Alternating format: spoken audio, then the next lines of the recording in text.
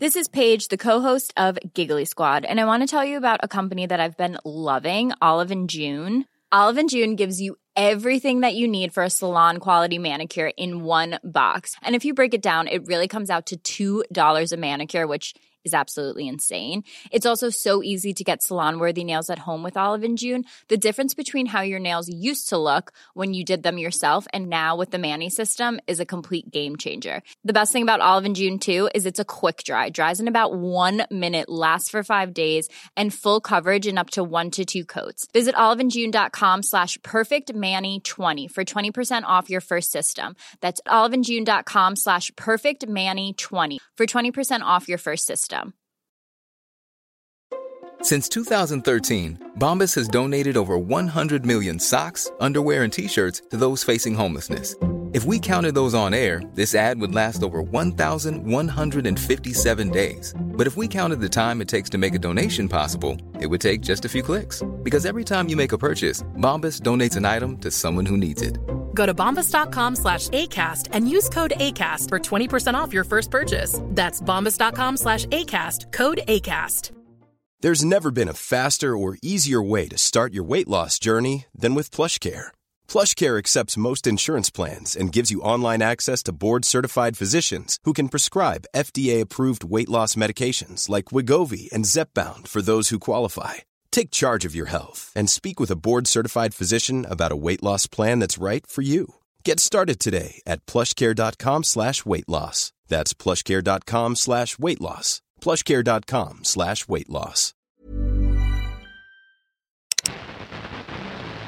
Come here, stable dweller. There are things you should know.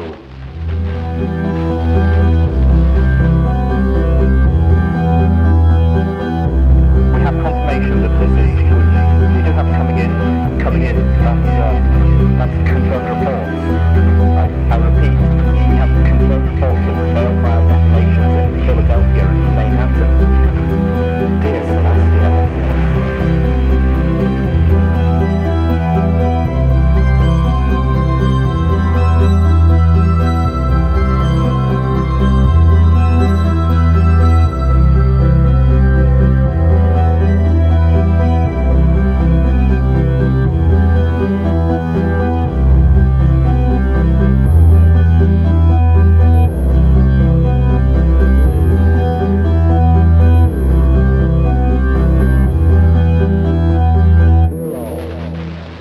That was Blue Boy with Grave Fission. Hey there friends, I'm Nuclear Yuki, and welcome once again to a Nuclear Reading Show. Today we're continuing on with KCAT's Fallout Equestria. And also, if you're enjoying what I'm bringing to the cold, dark wasteland, don't be afraid to tell your friends about me, or find me on Twitter as Nuclear Yuki. It's a big help. Oh, and a bit of a disclaimer, since the gangs can be a bit feisty, Fallout is owned by Bethesda, and Hasbro made My Little Pony Friendship is Magic. With all that said and done, welcome, friends, to the Wasteland. Chapter 37, The Shadow of the Ministries, Part 1. Finally! At long last, I've reached this point in the story. And at this point, I beg your permission to take a little liberty with the telling of it. It had been a long and winding road getting to Canterlot, and I still have to tell the difficulties and discoveries that faced us there. The most vital of these discoveries was the 6 memory orbs, the final memory orbs, which I found there. In those memories, the veils began to part, showing me my true place in this world, my purpose in life, and how everything was going to end. I finally got my first glimpse of my own destiny. That it took so long is probably exasperating, and you might wonder why I didn't skip to this part sooner. In truth, I have skipped over a fair bit, trying to tell you only the parts of my adventures that were important or exciting enough to keep you reading. I have told you these things, I suppose, for the same reason that Princess Luna told her story to Midnight Shower. Context.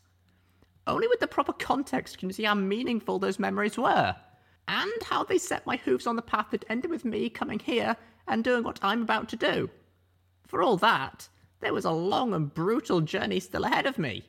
I'd only seen glimpses. I'd not found my virtue. and I did not understand my role in this world, and I was utterly unaware of the war about to descend on us all. I did not view them until our time in Canterlot was over, and I feel it would be too much to tell all of them at once. Too much, at least for me, to try to relive them all in order like that. So, with your indulgence, I will diverge from proper chronology and scatter my telling of those memories throughout the much longer story of our experiences in Canterlot.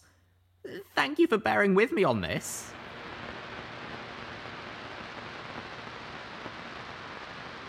That's awfully fast, Calamity commented, staring at the light pink mist that was already filling the streets of Canterlot as we looked down on it from high above.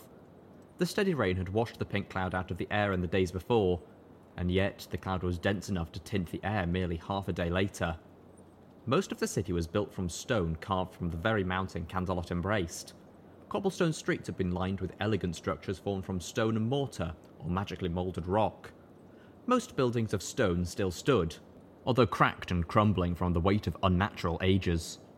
As we flew by, a 3-story tower, once an upscale inn, collapsed with a deep-throated rumble, sending up curling swirls of pink-tinted stone dust. Everything more susceptible to the entropy of the cloud had been reduced to rust and rubble, smears and stains that once signified objects, and decrepit structures stained pink and falling apart at the seams. Oddly, some of the most preserved things were those which had once been alive. The black and twisted forms of dead trees lined streets filled with dark, pink-rotted bones, many of which had partially sunk into the discoloured cobblestones. The only other place that looked eerily preserved was the cluster of buildings that had once formed the heart of Equestria, from a scattering of white stone towers to the royal castle itself.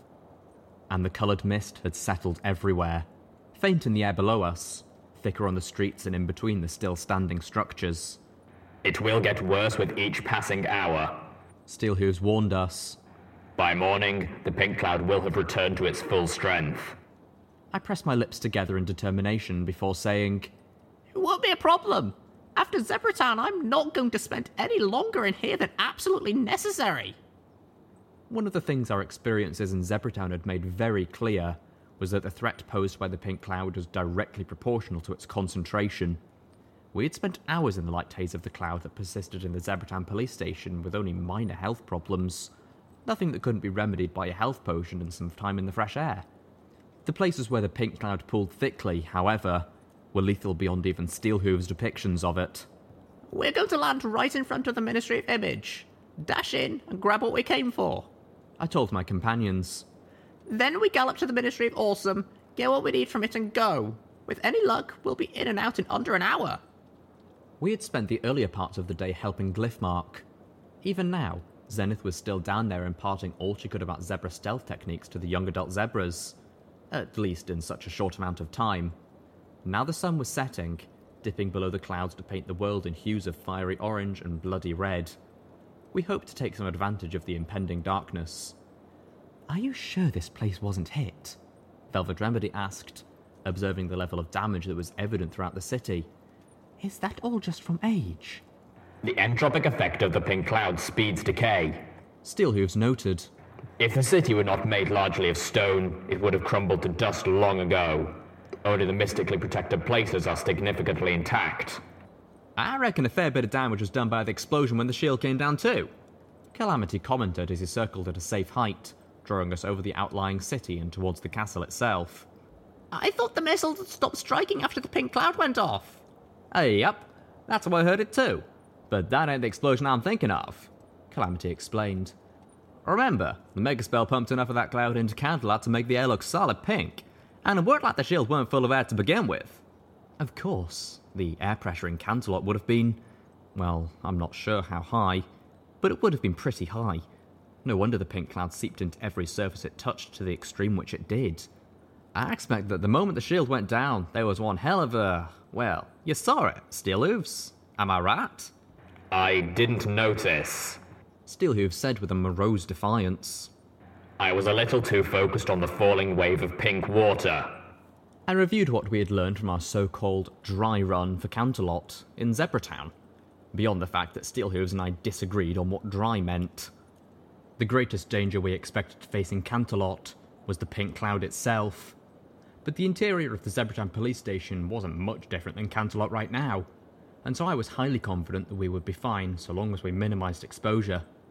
Likewise, while we knew that the pink cloud had the potential to fuse objects to our flesh, or each other, that only seemed to be a concern while within the highest concentrations, at which point such fusions were the very least of our health concerns. As such, I announced that I was going in wearing my armour and pit buck. "I'm going to put on my battle saddle the moment we touch down," Calamity responded. That is a foolish choice, Steelhooves retorted, pointing out, If you insist on taking the risk of wearing armour, your Enclave armour not only offers a much higher degree of protection, but its magical energy weapons are far more suitable for battling some of the dangers we are most likely to face. Our Canterlot Ghoul's words reminded me of one of the more painful lessons from Zebra Town. My combat skills were almost worthless here. The two enemies we were most likely to face were Canterlot zombies and alicorns. None of my weapons were worth a damn against the latter once they got up their shields, or against the former at all. In order to stop a Canterlot Ghoul, I'd not only have to take them down, but then run up and hack off their head somehow. Unfortunately, bullets don't tend to decapitate. "Yeah, I know that," Calamity responded stubbornly. "But while I know the chances are mighty slim, I still ain't taking the risk that I might be fused into that damn thing." He spat for emphasis. Our other environmental concern was the broadcasters. Steelhooves warned that any broadcasting system, from pitbuck broadcasters to sprite bots, were likely to have become twisted into lethal traps, even those inside. Fortunately, he also assured us that we should normally be able to hear the damn things before we got into their kill zones. Both of the broadcasters I'd fallen victim to had been underwater, preventing me from hearing them. And both times, I'd been travelling swiftly enough that I'd been thrust into their deadly area of effect before I could react. Hopefully, travelling cautiously would allow us to avoid such death traps while in Canterlot itself.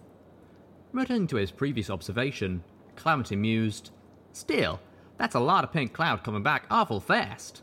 You sure it's just even back up out of the streets and such?" As opposed to what? "As opposed to, I don't know, being fed somehow," Calamity offered. Steelhooves flicked his metal-shrouded tail. You think that the mega spell might still be going? I felt a chill. "I can't reckon how all the pink cloud ain't been washed away if it ain't." That was a deeply unpleasant thought. Velvet Rabbit spoke up. "But that would be insane. If the spell just kept going, it would eventually poison all of Equestria. The zebras couldn't have wanted that." No, not even they would have. I recalled the rumour Steelhooves had mentioned. After the shield fell, the zebras launched mega spells to finally obliterate the city. But if that's true, then those missiles never reached their destination. It's possible, I offered. that they might have designed it to function indefinitely just to ensure it would last as long as they needed it to. And because they expected it to be destroyed along with Canterlot shortly after the shield fell. After it had done its job and murdered the princesses. Pyrelight let out a mournful note. We flew in silence a few moments more.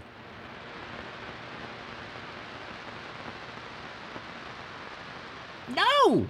I said, telekinetically snatching the Fluttershy orb away from Velvet Remedy as she brought it out of one of her medical boxes. She gasped as the orb floated away from her. "Little Pip, give that back," she demanded, her voice lowering. I frowned but shook my head. You've been losing yourself in this too much, Velvet.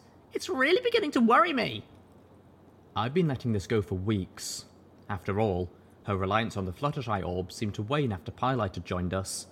But ever since the Balefire Phoenix had been injured and Velvet Remedy had neglected a dying pony to save her, my unicorn friend had been turning to the orb with ever greater frequency than before.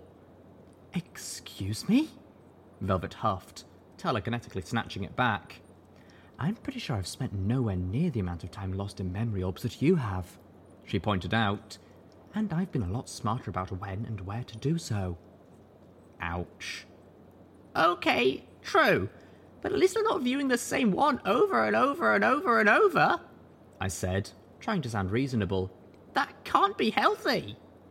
Velvet frowned. "Because I like this one.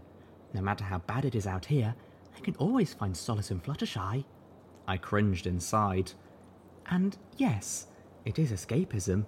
So is reading a book," she challenged. Would you be so concerned if I read the same book over and over? We each have our own little things that help us get through the day, and at least mine isn't self-destructive. I could feel her on the verge of bringing up party-time mintals, but Velvet Remedy reined herself in, not wishing to cut that deep. Instead, she sighed. The world is horrible, and I don't seem to be doing a whole lot to make it better. All my friends insist on risking death or dismemberment on a daily basis. I don't. Steelhooves interjected.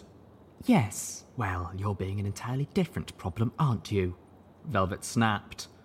My old home was assaulted, those I knew slaughtered, and now we're about to dive into poison at the behest of a psychotic despot who would see the extinction of pony kind. So maybe a little escapism is in order just to keep my sanity. Steelhooves turned towards me, but said nothing. I knew my own reasons for wanting to curb her Fluttershy worship, but clearly this wasn't the way. What is that? Velvet Remedy asked, changing the subject with the point of a hoof. I watched her tuck the orb away before turning to see what had caught her eye. The setting sun was passing behind a tall, slender white spire that rose up from the city, taller than the highest tower of the castle, and flanked by a pair of marble wings, easily 3 stories tall. The light of the sun seemed to ignite a nimbus around the spire as its shadow slashed across the city below. The Celestian Monument, Steelhooves informed us. Princess Luna had it constructed after Princess Celestia stepped down to honour her and her 1,000 years of peaceful rule. Of course. That would be why it's taller than the castle. Velvet Remedy nodded. Luna was making it clear to every pony that she didn't see herself as a replacement for Celestia. Beyond the Celestian Monument stretched a lifeless field, lined with ugly, dead trees that seemed to reach out of the dirt like grasping skeletal claws. The field was bordered by broken cobblestone walkways. In the centre sank a huge rectangular pool of pink saturated water. Rising opposite of the monument was the royal castle itself, a glorious mass of crumbling spires and cracked white stone. The field was flanked by the silent sentinels of 6 preserved buildings standing across from each other like pieces on a chessboard. The Ministries, each now a shadow of their regal and impressive former selves. This was Ministry Walk. That there's a whole lot of alicorns, Calamity whistled, staring down at the dark forms which swarmed round the far end of Ministry Walk. We'd been warned of alicorns in the Canterlot ruins, but I'd assumed they would be scattered about the city. Instead, they amassed in Ministry Walk. It was almost as if something about the castle drew the alicorns close like bugs to a lantern. So much for setting down in Ministry Walk. They would be all over us before the Sky Bandit touched ground. And alicorns were yet another enemy that my skill with firearms was pretty much useless against, at least as soon as they got their damn shields up. Alicorns were some of the most dangerous and powerful opponents in the Equestrian wasteland, but at least they had been predictable. The encounter in Zebratown changed all that. In the pink, the alicorns lost their telepathy and their connection to the goddess. Here they were individuals, and their tactics and demeanour radically changed. Logically, I didn't have enough experience to be sure, but my instincts were telling me to expect these alicorns to be more clever than the ones I fought at Appaloosa in Manhattan. Their individuality would allow for more creative tactical thinking. At the same time, they should be less coordinated. And, if my suspicions bore out, less magically threatening, with the exception of what I'd come to think of as their breed powers. All alicorns seemed to possess the same spells, but the only spell the alicorns had used in Zebratown, aside from their shields, was a lightning bolt spell, and only one of them had used that. If all of them had possessed the full range of spells normal for alicorns, we should have been slaughtered. Instead, I had come to suspect that the alicorns were all tapping into a common pool of spell knowledge, one granted by the goddess, and when they lost their connection to her, they lost most of their spells as well. Too bad that damn shield spell seemed inherent. Okay, new plan, I announced. We land in that cluster of buildings on the opposite side of the Celestian Monument, and we sneak our way in, moving quickly from building to building until we reach our targets. Steelhooves, which of those buildings is the Ministry of Awesome? The Ministry of Awesome is the smaller building made of glassy black stone, farthest up, right next to the castle, and across from the Ministry of Morale. Steelhooves answered, adding for clarification. The Ministry of Morale is the one with the mooring tower for Pinkie Pie balloons. Right next to the castle. Of course it was.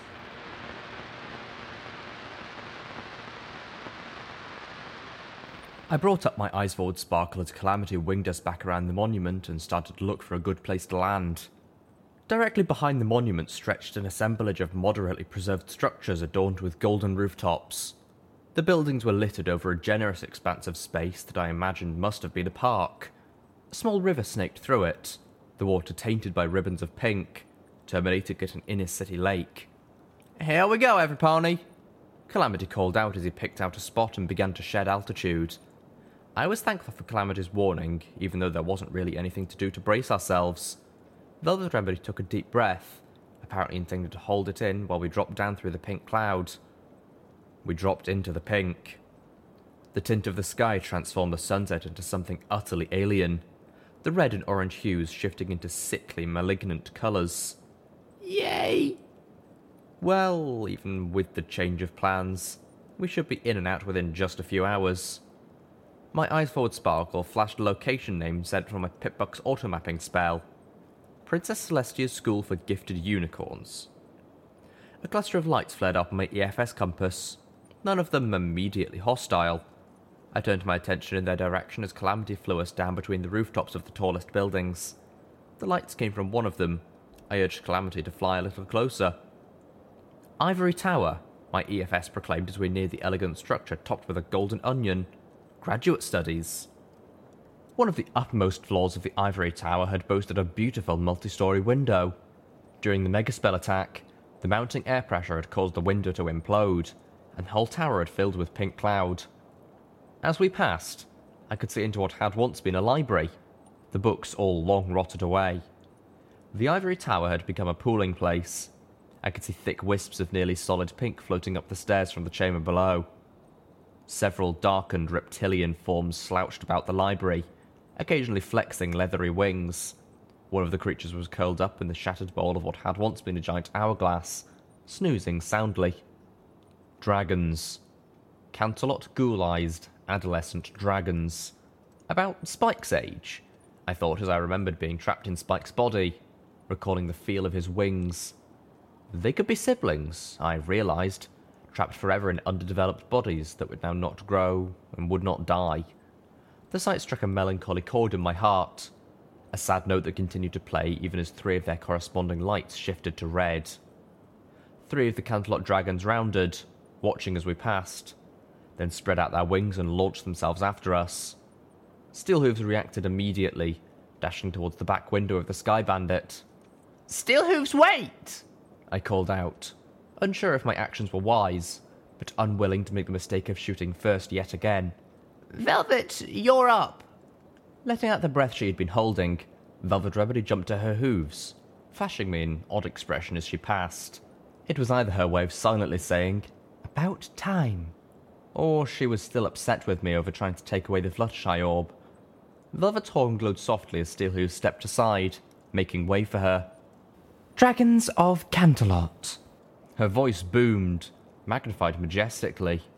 "We are but pony travellers, humbled to be in your magnificent presence. We beseech you to allow us passage through your territory.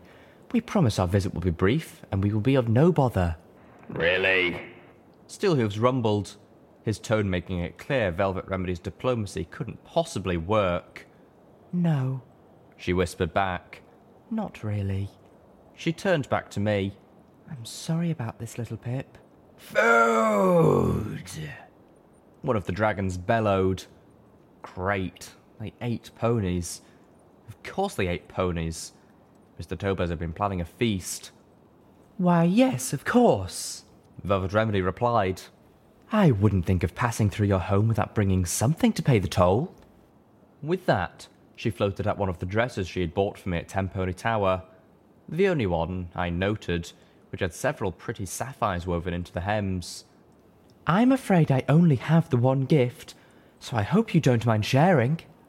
She tossed the garment out of the Sky Bandit's back window, and the 3 dragons immediately scrambled after the gemstone-studded dress. Turning back around, Velvet Remedy smiled and suggested, "Let's get inside before they finish fighting each other."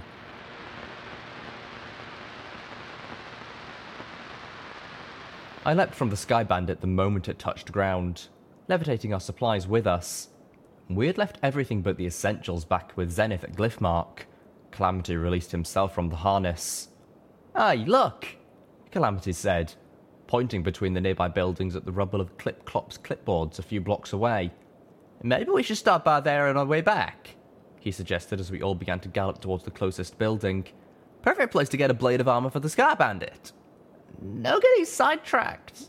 Wait, what? I blinked at Calamity in confusion. Yep. Ain't you noticed all the clipboards laying about everywhere? Calamity asked, flying alongside us. Damn things are nigh on indestructible. I honestly hadn't noticed. But then I didn't scavenge as relentlessly as Calamity did. Still, clipboards as armor? He had to be joking. Made out of pure compressed obstinantium, they is, Calamity continued. I bet you not even little Mac could punch a hole in one. Obstinantium? There was no such thing as... Oh, I got it now. Well, sure, the new ones were, but only after they stopped making them out of layered stubbornite. Careful there. Steelhooves grunted. The Apple family had a monopoly on the stubbornite mines. Velvet Remedy chased behind us, a confused expression on her face. I thought they were apple farmers, she whispered to Pylite, who was flying along beside her. Well, shucks, Calamity said. If some ponies hadn't been hogging all the stubbornite for themselves, maybe they wouldn't have run out of it like they did. I'll have you know that Applejack never once hogged stubbornite. Steelhooves countered. She used every bit that she had. I blinked, my mouth hanging open. Did Steelhooves just make a joke about Applejack? Wow. The wave of pain blasted through my head as I reached the steps up to the building door, my EFS flashing the name of the building amidst medical warnings. I felt like there was a vice tightening around my horn. My vision blurred and my ears began to ring. I stumbled back and the pain immediately faded. Whoa! I called out, holding out a foreleg to stop the others behind me. I wasn't fast enough. Calamity didn't stop, flying right over me and slamming through the door. As soon as the door was open, I could hear the static. Calamity was halfway into the lobby beyond when he landed, staggering, and spun around. I could see blood beginning to seep out of his ears and the corners of his eyes as he turned to look towards us, his face grimacing in pain. And then he looked up above us and bit the air. I could see his bloodied eyes widen as he realised he wasn't wearing his battle saddle. Wobbling, he shouted out, pointing above the door, Lil Pip, there! He toppled to his knees. I dashed inside, drawing little Macintosh from its holster, ignoring explosions of pain in my head and the sudden tint of red in my eyes. I spun around, instantly spotting the school's public address speaker built into the wall just above the bust of the goddess Celestia that looked down at us from above the door. My first shot missed, digging a hole in the wall near the speaker. My vision was getting rapidly worse, and I couldn't use my targeting spell. It didn't recognize the speaker as a target. There was nothing for it to lock onto. My second shot shattered Celestia's face. The third hit the speaker, which exploded in a shower of sparks. The sound of static softened, but still remained. The pain didn't go away. There was at least one more speaker in here. I looked around, but my vision was swimming in red. I couldn't see anything. The ringing in my ears drowned out nearly everything else. I could barely hear the explosions all around me as I lost my equilibrium and fell onto my side, my vision fading to black. My vision cleared again almost instantly, leaving my ears ringing softly and a comparatively minor headache beating my brain. The others had charged in after me, and from the smoke and debris, Steelhooves had grenade machine gunned the upper walls of the lobby until the static stopped. I groaned and sat up slowly, wiping blood from my eyes. We have a new problem, Velvet Remedy informed me, her voice seeming strange and far away. I blinked at her, trying to clear my vision, and then looked upwards to the entrance where she was pointing. A shield spell had descended over the front door. Apparently, shooting up the lobby in Celestia's private school of magic triggered defences.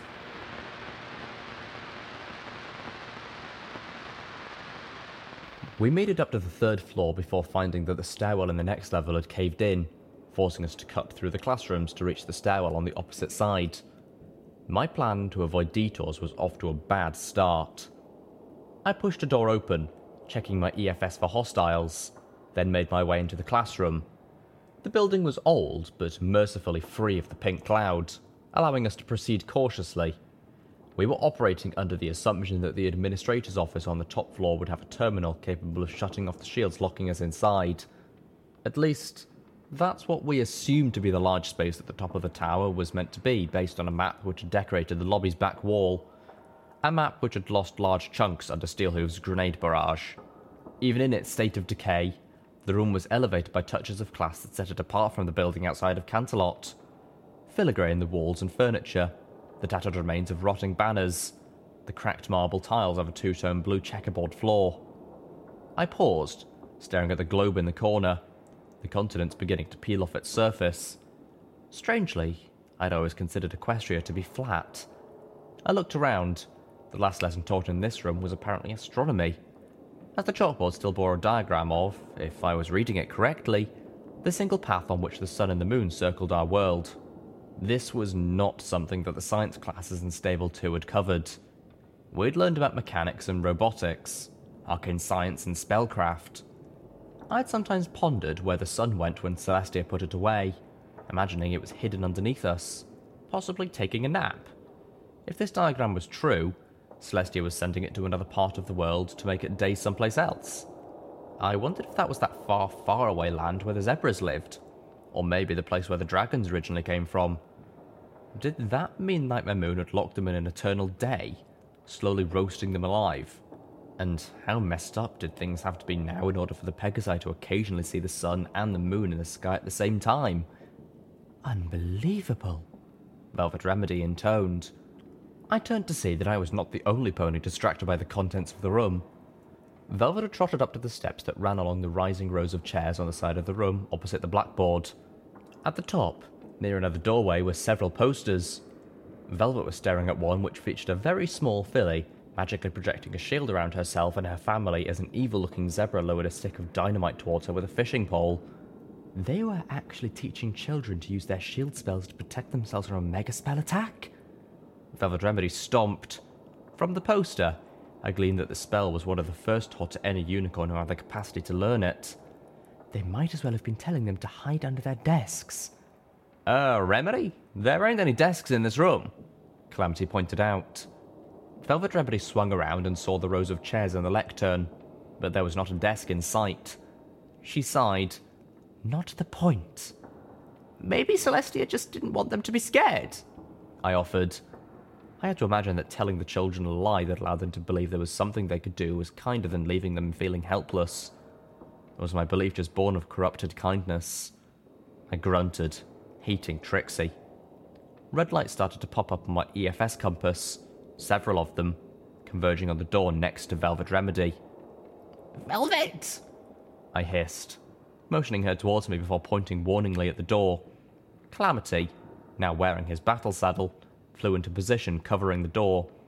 I whispered up a prayer to the goddess Celestia that ended up becoming more of an apology for shooting her in the face. The door opened, and I felt myself go numb. It was a small, Canterlot ghoul-eyed unicorn child. Her school filly uniform melted into her flesh. There were several more behind her, all colts and fillies, locked in the endless routine of going to and from their exams, until they spotted us, and the air filled with a sound more horrifying than any I could imagine. A wordless sound of unadulterated and monstrous aggression from a chorus of achingly childlike voices. No, Celestia, have mercy. I was frozen, my eyes locked on the monster children. I couldn't do this. Calamity fired, the twin bullets from his battle saddle tearing into the filly's head, blasting most of her brains onto the Remember Your Shield poster. Turning to the rest of us, he yelled, "What are y'all waiting for?" I knew they weren't really children.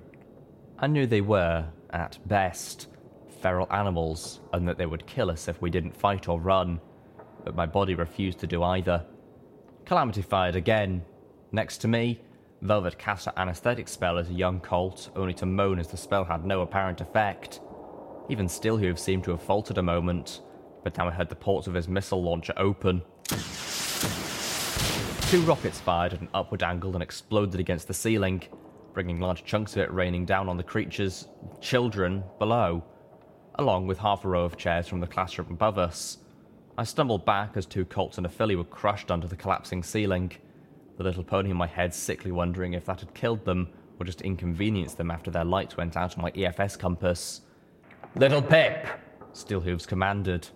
"Get us up there!" Up there? I felt like I was thinking through sludge. "Now!" he bellowed, snapping me out of my stupor. Calamity swooped past me, firing again as another Canterlot zombie colt galloped through the open door and leapt over the rubble towards us. The twin shot hit the monster in the side, knocking him back into the chairs. I wrapped my levitation field around the rest of us and levitated us up through the ceiling. Behind me, I heard the sinister warping sound that signaled one of the fallen cloud children was rising back up, filled with necromantic life.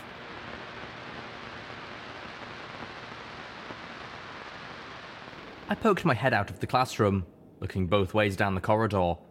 I kept expecting the zombie children to appear, but there were no hostile lights on my EFS compass. I couldn't tell if they were still trying to get up to this level, or if they had ceased pursuing us the moment they could no longer see or hear us. Literally, out of sight, out of mind. The hallway provided a new danger. The air was filled with a pink haze which grew thicker towards a ventilation grate in the ceiling.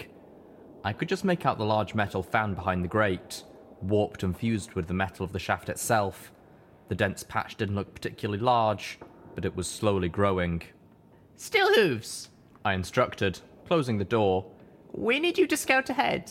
Find the shortest path to another cloudless section of the building." The Steel Ranger outcast nodded. I opened the door long enough for him to gallop through, and then I closed it again. "Hey, Pip," Calamity said, his voice almost a whisper. "I'm pretty sure one of the first Ministry buildings was the Ministry of Magic. I'm thinking we should pop in there and grab ourselves some proper magical energy weapons, just in case we have to deal with a bunch more Canterlot ghouls."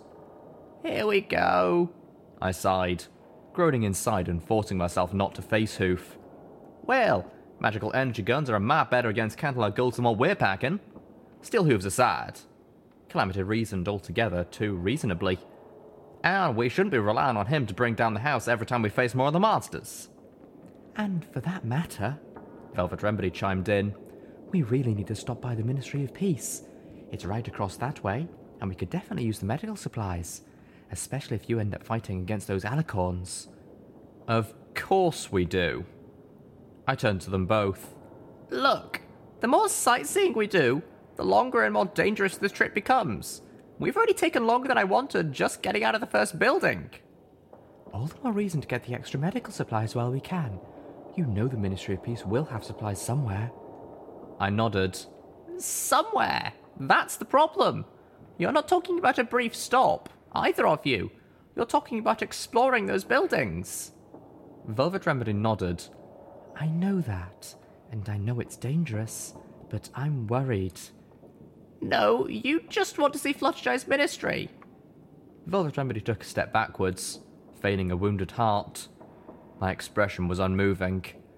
"Okay, fine. Yes, I do. But I am also worried," she insisted. "About Steelhooves." "Steelhooves?" Calamity echoed. "Why would you worry about him for? The guy can survive anything, up to and including the apocalypse." Velvet Remedy rolled her eyes. "He's immortal, not indestructible. That arm might repair itself, but how do we know he's okay inside? The only things to heal ghouls are radiation and healing potions, and that suit of his is designed to self-administer. Now, the last time he restocked his armor's medicine dispensary was Stable 29, and since then he's been shot through with anti-tank rounds, fallen a few 100 feet, and gone through whatever he was put through in Zebratown."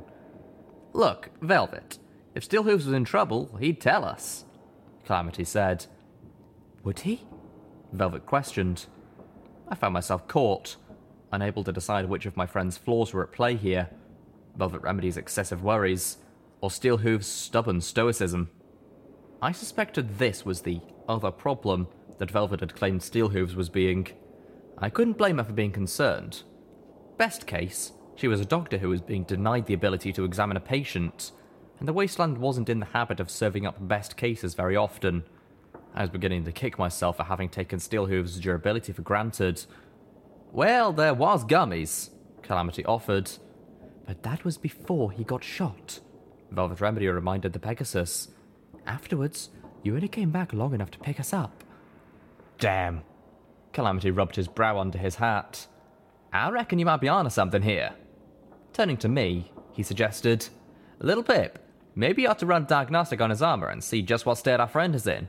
For all we know, he might be real torn up under all the steel. I looked at the door, wishing Steelhooves was back already. Okay, Ministry of Peace and Ministry of Magic, but only the fastest looks and only until we find what we need.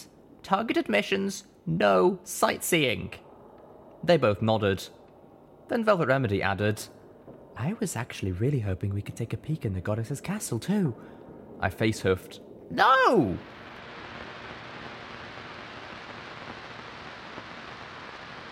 I gasped, collapsing against the storage room shelving, the impact sending several boxes of cleaner toppling down onto my head as I fought for breath. My heart struggled in my chest. Velvet Remedy slammed the door closed behind her, the last one in. She crashed into Steelhooves, bouncing between him and the workbench Calamity had curled up onto before falling to her knees. I can't believe you've done that to yourselves before, she gasped wretchedly. Velvet began passing around healing potions. Under the police station was much worse, Calamity moaned, downing his potion. Why do you think I saw blowing up the boiler as a better alternative? Velvet groaned shakily. Forgiven. She floated her own potion to her lips and drank greedily. I drank the potion Velvet had passed to me and closed my eyes, waiting for the healing effects to begin to mend my cloud-ravaged body. Velvet passed a second round of potions, and I could see that the stop in the Ministry of Peace would truly be necessary after all. Weakly, I slid myself across the floor towards Steelhooves. Lay down, soldier, I demanded, hurting too much to perform the social dance that the friendship and civility required. Steelhooves obeyed without question, accidentally knocking over a row of plungers with his armoured tail. I pulled a tool from my barding and jacked my pip-buck into his armour, running a diagnostic. Steelhooves' displeasure at this invasion of privacy was radiating off him, but he didn't move or speak. The little pony in my head began to panic when my pip-buck started flashing medical alerts across my EFS. I fought to keep my little pony calm as I worked to strip away the alarms that were probably false. My pip-buck's medical assist spell was not calibrated towards ghouls, much less whatever physiology was normal for Canterlot ghouls. I wish that I had Velvet Remedy's understanding of medicine, although considering her reaction to ghouls, that might not much help. The one thing I could say for sure was that Steelhooves' armour was completely out of healing supplies, and apparently had been since partway through Zebratown. The stallion was keeping himself going on painkillers and combat drugs, most of which were also nearly depleted. What had he been planning to do once those ran out? Hell, one of his legs was broken in multiple places. The armour was holding it together like a cast. Not okay, I told him sternly, feeling like I was wearing Velvet Remedy's horseshoes. He said nothing. If you're in trouble like this, you need to tell us. I'll be fine, he finally said, but I noticed he wouldn't look at me when he said it. The damn thing was, he probably would be as long as he didn't get himself killed permanently before he could resupply his armour. Between now and then, however, was a whole world of pain. The painkillers were handling a lot of it now, but not all of it, and they would be gone soon. This felt like a self-punishment, maybe for what happened on Buckland Bridge, or maybe because of bad memories, wounds and regrets that coming here and Zebratown had made fresh again. I could point out that when the painkillers stopped, the pain might hamper him, putting us all at risk. That was the sort of argument I knew he would listen to and accept, but it was also cold and selfish. Steelhooves was our friend, and he deserved better than that. I needed something to say that would show him we cared, and yet would still be persuasive in his ears. I looked to Velvet Remedy for help, only to be reminded of our argument about the Fluttershy orb. Velvet Remedy was escaping. Steelhooves was abusing himself. I looked up to Calamity and wondered if he was doing any better. Calamity seemed fine. But then, so had Steelhooves until I took a deeper look. At least Zenith was okay, right? No. Zenith never really seemed okay.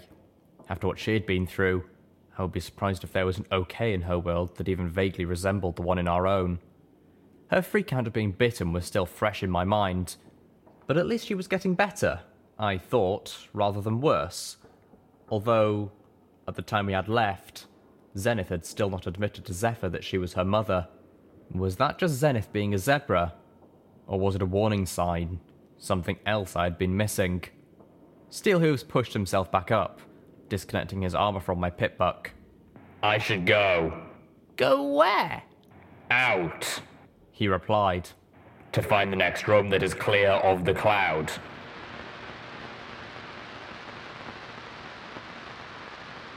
Velvet Remedy tossed up her shield, the shimmering screen of magic filling the hallway just in time for the 3 baby dragons to slam into it. The little wingless creatures growled and clawed at the shield, their eyes glowing and their faces distorted in a rage. Oh, aren't they cute? Velvet cooed. She got a resounding no from the rest of us. More trouble at R4, Calamity warned. I spun around. From the other end of the hall, several Canterlot colts and fillies emerged from the stairwell. The lead filly had another cloud-ruined baby dragon on her back. I stared at the filly, my eyes drawn to... Little Pip, what are you staring at?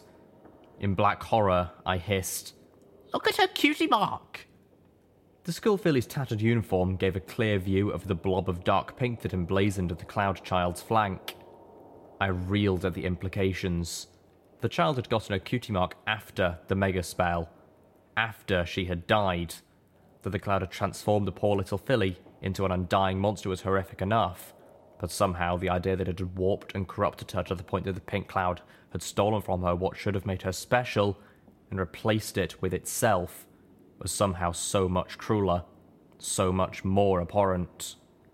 The child horror lowered her head, her horn glowing a violent pink. Thick wisps of pink clouds snaked out from the air around her glowing horn, swirling as it filled the corridor. The filly was actually conjuring pink cloud. The baby dragon jumped from her back and began charging at us, its little claws tearing at the hallway carpeting. The twin shot from Calamity's battle saddle echoed through the hallway. The baby dragon's body ragdolled against the wall. A moment later, the tendrils of pink began to reach us. Immediately, my head swam, my headache spiking. I backpedaled, trying to get away, only to hit Velvet Remedy's shield. The 3 baby dragons behind us gave little roars of anticipation and violent desire. What? Calamity coughed. Is with the rest of you? The Pegasus dropped to the ground, unable to keep flying as the pink cloud began to eat at his insides. He fired blindly into the pink. They're not really children. I could hear the cloud children galloping down the hall towards us. All I could see was pink and black, the edges of my vision beginning to go dark. My EFS compass was showing nothing but a mass of blurry red. Every breath seemed to shrivel my lungs, making me fight harder to get half the air I could breathe before. Velvet Remedy collapsed beside me, her shield going down. One of the baby monsters leapt at me, claws scratching at my barding and digging wet scratches in my flesh, its teeth sinking into my mane, trying to tear at the back of my neck. Steelhooves opened fire on the hallway. I curled up as I was pelted with concussive waves and shrapnel from the close-quarters explosions. The blasts left my ears ringing. My sense of direction and balance shot to hell, but they also thinned the cloud. My gut was twisting, my insides felt like they had begun to rot, but my headache cleared just enough that I could focus. I floated at little Macintosh, aiming it at the small monster gnawing on my back, and fired. I felt the creature drop from my back. The poor thing which should have been allowed to grow up, to be a dragon. Velvet Remedy was curled into a ball, crying. The 2 other baby monsters were trying to eat her. Her body was a tapestry of shallow, bleeding scratches. I fired twice more, getting them off her, then stumbled to my hooves. Somehow, dreadfully, it was easier for me to shoot these creatures than the monsters who took the forms of children. As if the fact they had never grown old enough to talk or think like people made it more okay to treat them as rabid animals. My eyes forward sparkled as flashing medical warnings. Even thinned, the pink cloud was killing me. I needed to get out before my internal organs started shutting down. Wrapping Velvet in my magic, I galloped as fast as my legs and lungs would let me, a staggering trot, trying to get out of the pink. Behind me, Calamity fired once more, then pivoted and followed, stumbling as he attempted to run. The air filled with that noisome, grating sound as the eyes of the baby dragon Calamity had shot began to glow and it began to growl. Get to the top. Our Applejack's ranger called back to us. I'll hold them here. None shall pass.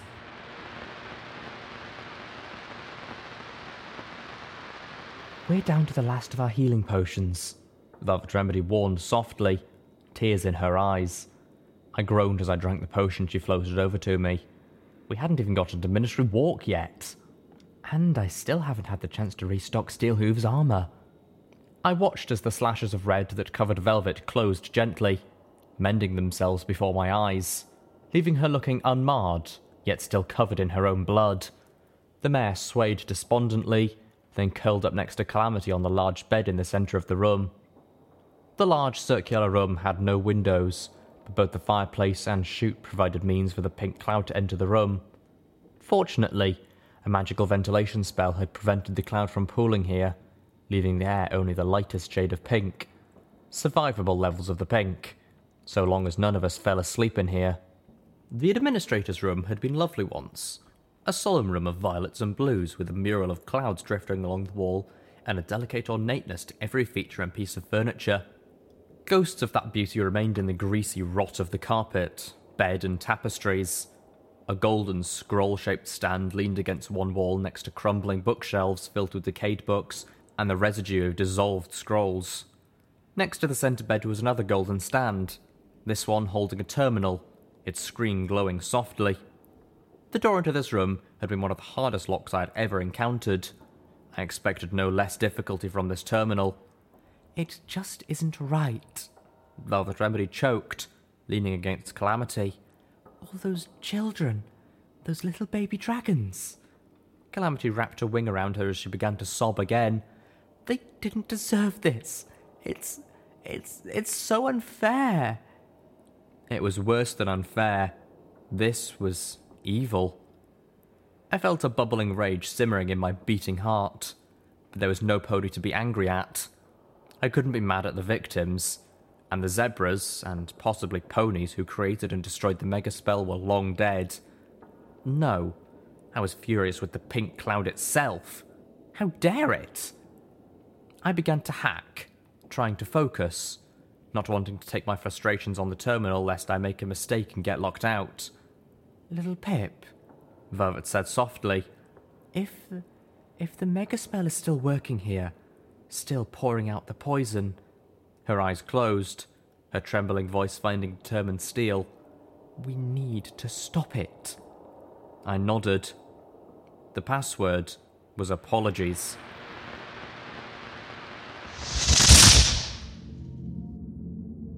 The Apple Orb. My host was checking his watch. The little hoof pointed to 7. The big one just a few minutes past the hour. It was either late morning or less than an hour from midnight. I had no way of knowing. The hallway was a cold grey metal with no windows, yet it felt like night. A soft chime from behind drew my host's attention. He turned as the elevator doors opened, party music playing over the speaker in the room. The elevator seemed empty. My host stepped away, watching cautiously. The elevator doors closed, cutting off the sound of music. I could barely hear the soft hum as the elevator began to descend. My host looked to his left. Empty hallway, no doors, ending with the heavy steel door of a vault. He looked to his right. A magical field of blue light shimmered in front of an iron gate. The room beyond was filled with humming mainframes. I apologize for running late, an exotic voice said from the nothingness, sounding slightly muffled. First, the head of a zebra appeared as she pulled her hood back, and then the rest of her. I did not mean to make you wait. I felt my host press his lips together. That's all right, Sakura, but you'll have to hurry. Security will cycle any minute now, and when it does, we've arranged for the shield to drop. It'll only be down for 4 minutes. You'll have to get in, get the data, and get out. I saw my head turn away as I fished a key out of the pocket of my security uniform. This will get you through the gate. You know which systems you're looking for, right? Sakura nodded. A sad look formed on her face. I ask if this is worth the cost. The lives of ponies will be lost. I felt a frown etch across my host's muzzle. We have to be willing to make sacrifices if we're going to end this war. Your success here will get you the Caesar's trust, and that will allow you to get close to him. My host stepped back. But if it helps, I'm sure they will arrange for weapons factories in those schematics to have minimal staff when the Zebras hit them. My host's frown turned to a grimace. Unfortunately, we've had a small complication. Zecora raised an eyebrow. They've installed some sort of new gemstone detector. Something from the Ministry of Image, of all places.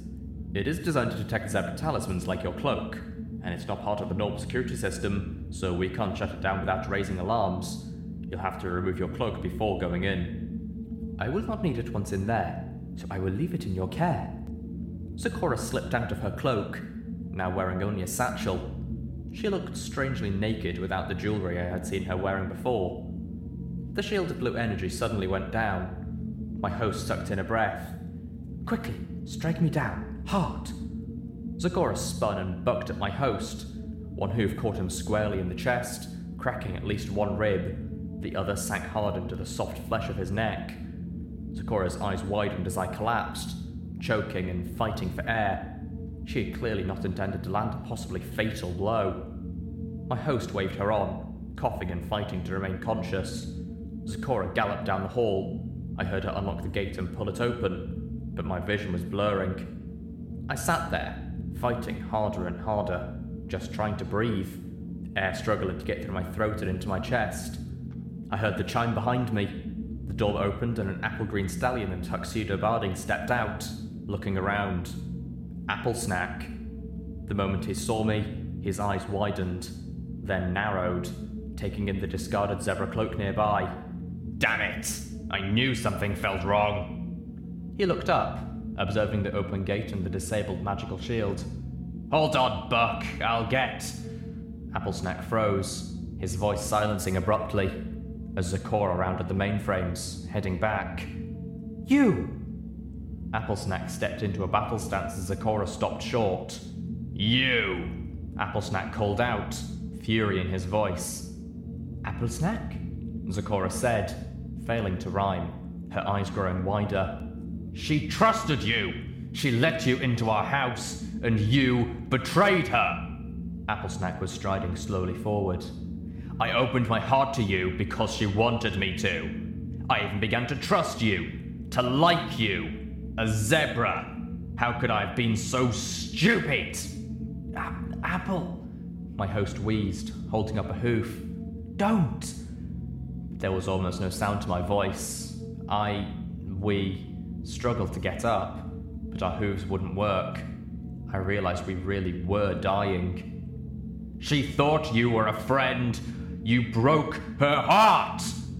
Apple Snack was roaring. I suddenly knew this was what was hurting him. I remembered Steelhooves' denial when I told him the truth about Zecora, and the painful resignation that seemed to follow. I would prefer she had killed those monsters with cold-blooded calculation. Steelhooves had told Calamity regarding my rampage in Arbu. It wasn't the killing that he thought it was bad, it was the blind rage. And now you come back, tonight of all nights, to hurt her again. Zecora crouched down submissively. You have caught me. I do not fight, she intoned. I am your prisoner tonight. Apple Snack stooped, shaking, then screamed, bellowing, No, Zecora! That is not how you say died! Resisting arrest! No, Steelhooves, don't do this. He charged, turning and bucking at Zecora. She didn't try to dodge, at least not the first time. She did the second, and the third, and the fourth. My host flailed as darkness began to seep into the edges of his vision. The fight for breath was getting harder, and he was losing. His whole body felt weak and distant. I didn't feel the hum of the elevator at all, but we heard the chime. As the doors slid open, an oddly familiar song floated into the hallway. How can I shield you from the horror and the lies, when all the once held meaning is shattered, ruined, bleeding, and the whispers in the darkness tell me we won't survive? It was the song that had played in Steelhooves' shack the morning I first really met him, the song he became strangely lost to. My host struggled again, trying to get up. trying to make any part of his body work now. We weren't getting any air anymore. Down the hall, I saw Zecora strike out, trying to defend herself. Applesnack ducked under the kick and brought up one of his own, striking her underneath and sending her body flying against the wall.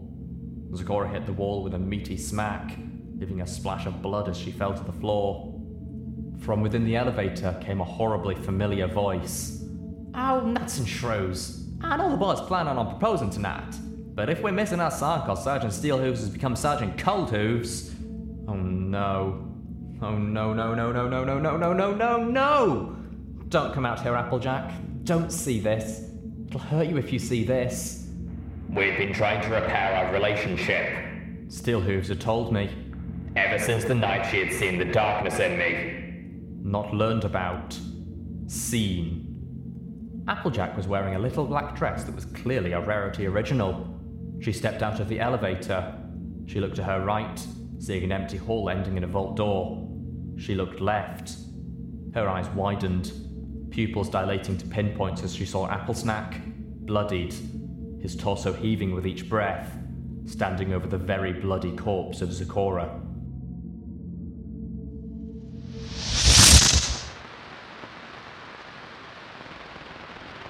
There's a secret passage from the basement of the examination building to the Royal Treasury.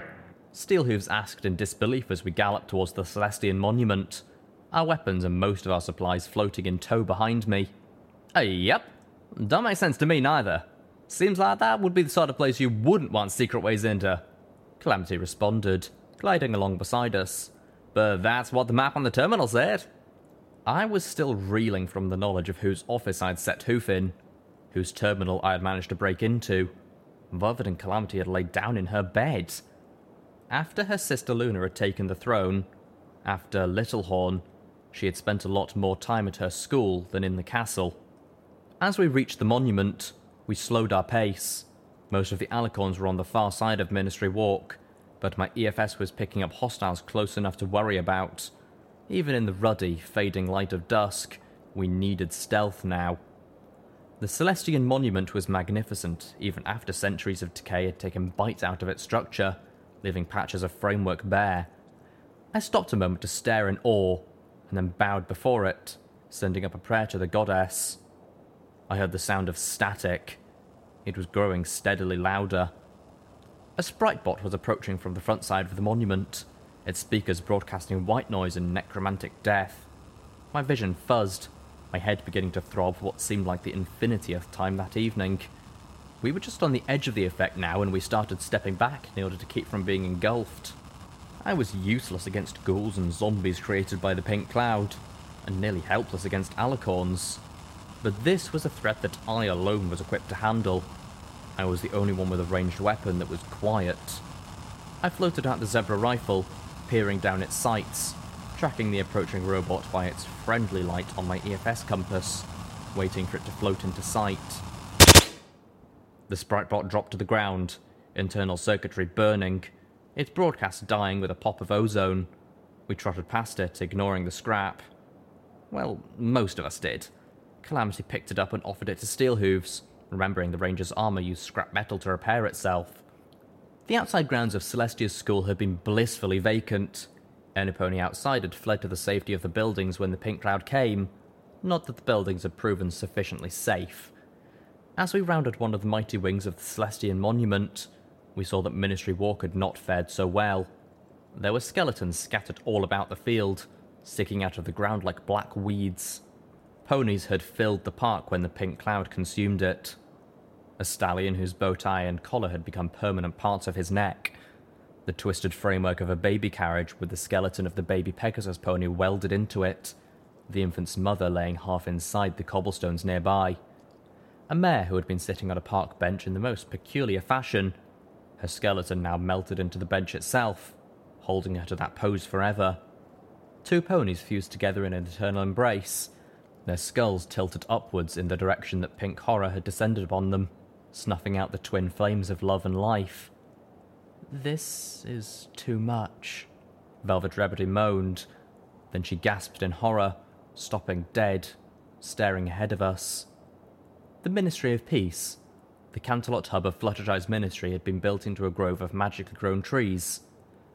200 years ago, it would have been a heartwarming vision of natural beauty, but the pink cloud had murdered the trees, turning them into twisted black terrors. The whole building looked like a haunted house. Small objects littered the cobblestones and lifeless planters that circled the ministry. Scissors, ashtrays, metal picture frames, all objects sucked out of the rooms whose windows had shattered. Parts of a terminal lay smashed on the steps just outside the front doors. A ceramic butterfly had shattered into 6 pieces, scattered across a row of dead hedges.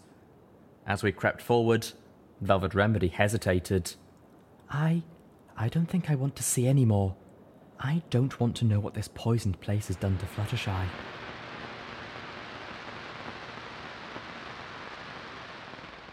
Velvet Remedy paused to look at a corner diorama featuring Fluttershy sitting in a forested field, surrounded by gentle animals. I could guess she was struggling against the urge to shatter the display and steal the full-sized Fluttershy for herself. Are you okay? I just can't take her away from all of her forest friends. The Ministry of Peace had suffered severe internal damage when the trees that formed most of its outer walls had twisted in their unnatural death throes. Pink cloud had seeped into all but the most interior rooms. To our further dismay, the Canterlot hub seemed to be less a place of healing and medical research than a public front and administrative centre for the other MOP hubs. We were coming up empty-hooved in our search for medicine. The only upside is that nothing in the Ministry of Peace had attacked us yet. Everything in this place was dead. I approached a set of double doors and nudged it open. Velvet Remedy, looking over my shoulder, whinnied in dismay. A haze of deep pink filled the massive room which had once been an auditorium. Rows of rotting seats descended towards a dilapidated stage beneath the last dangling threads of cloud-eating curtains. The walls, formed from even more trees, were blackened and dead. Velvet Remedy inexplicably pushed past me and galloped into the poisoned room. Velvet, what you doing, girl? Get yourself out of there! Velvet paid us no attention, charging up to the stage and jumping onto it. I saw her waver as she landed, the pink cloud beginning to get to her. I shouted for her to come back.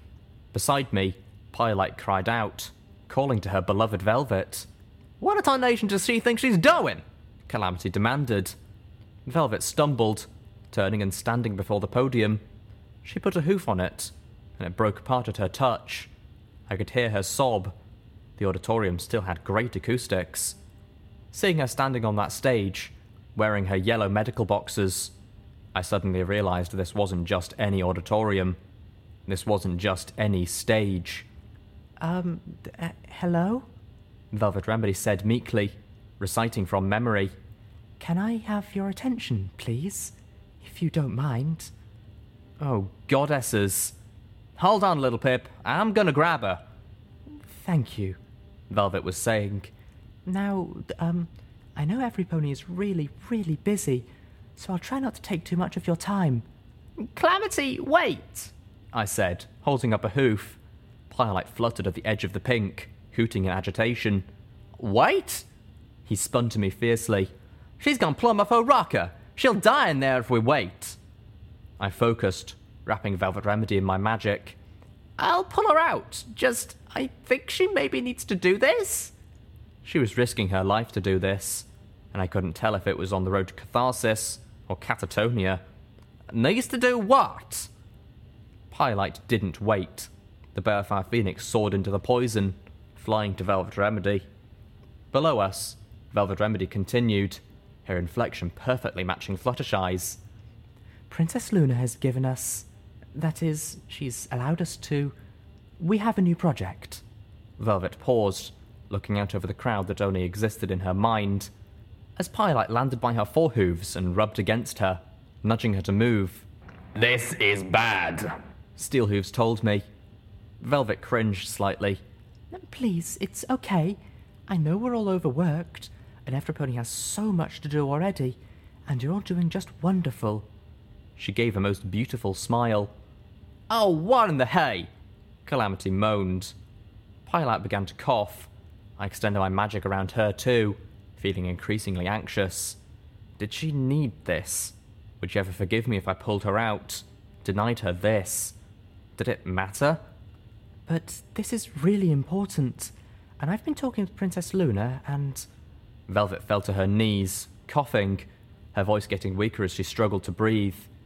I really, really want to do this project. I'm behind it. She coughed again. Completely. And I really hope you will do too.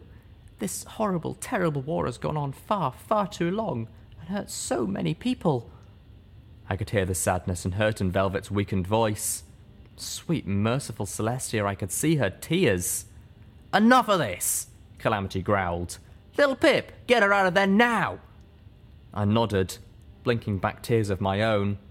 From your lips to Celestia's ears, I whimpered as I levitated Velvet Remedy and pulled my friend from that gas chamber.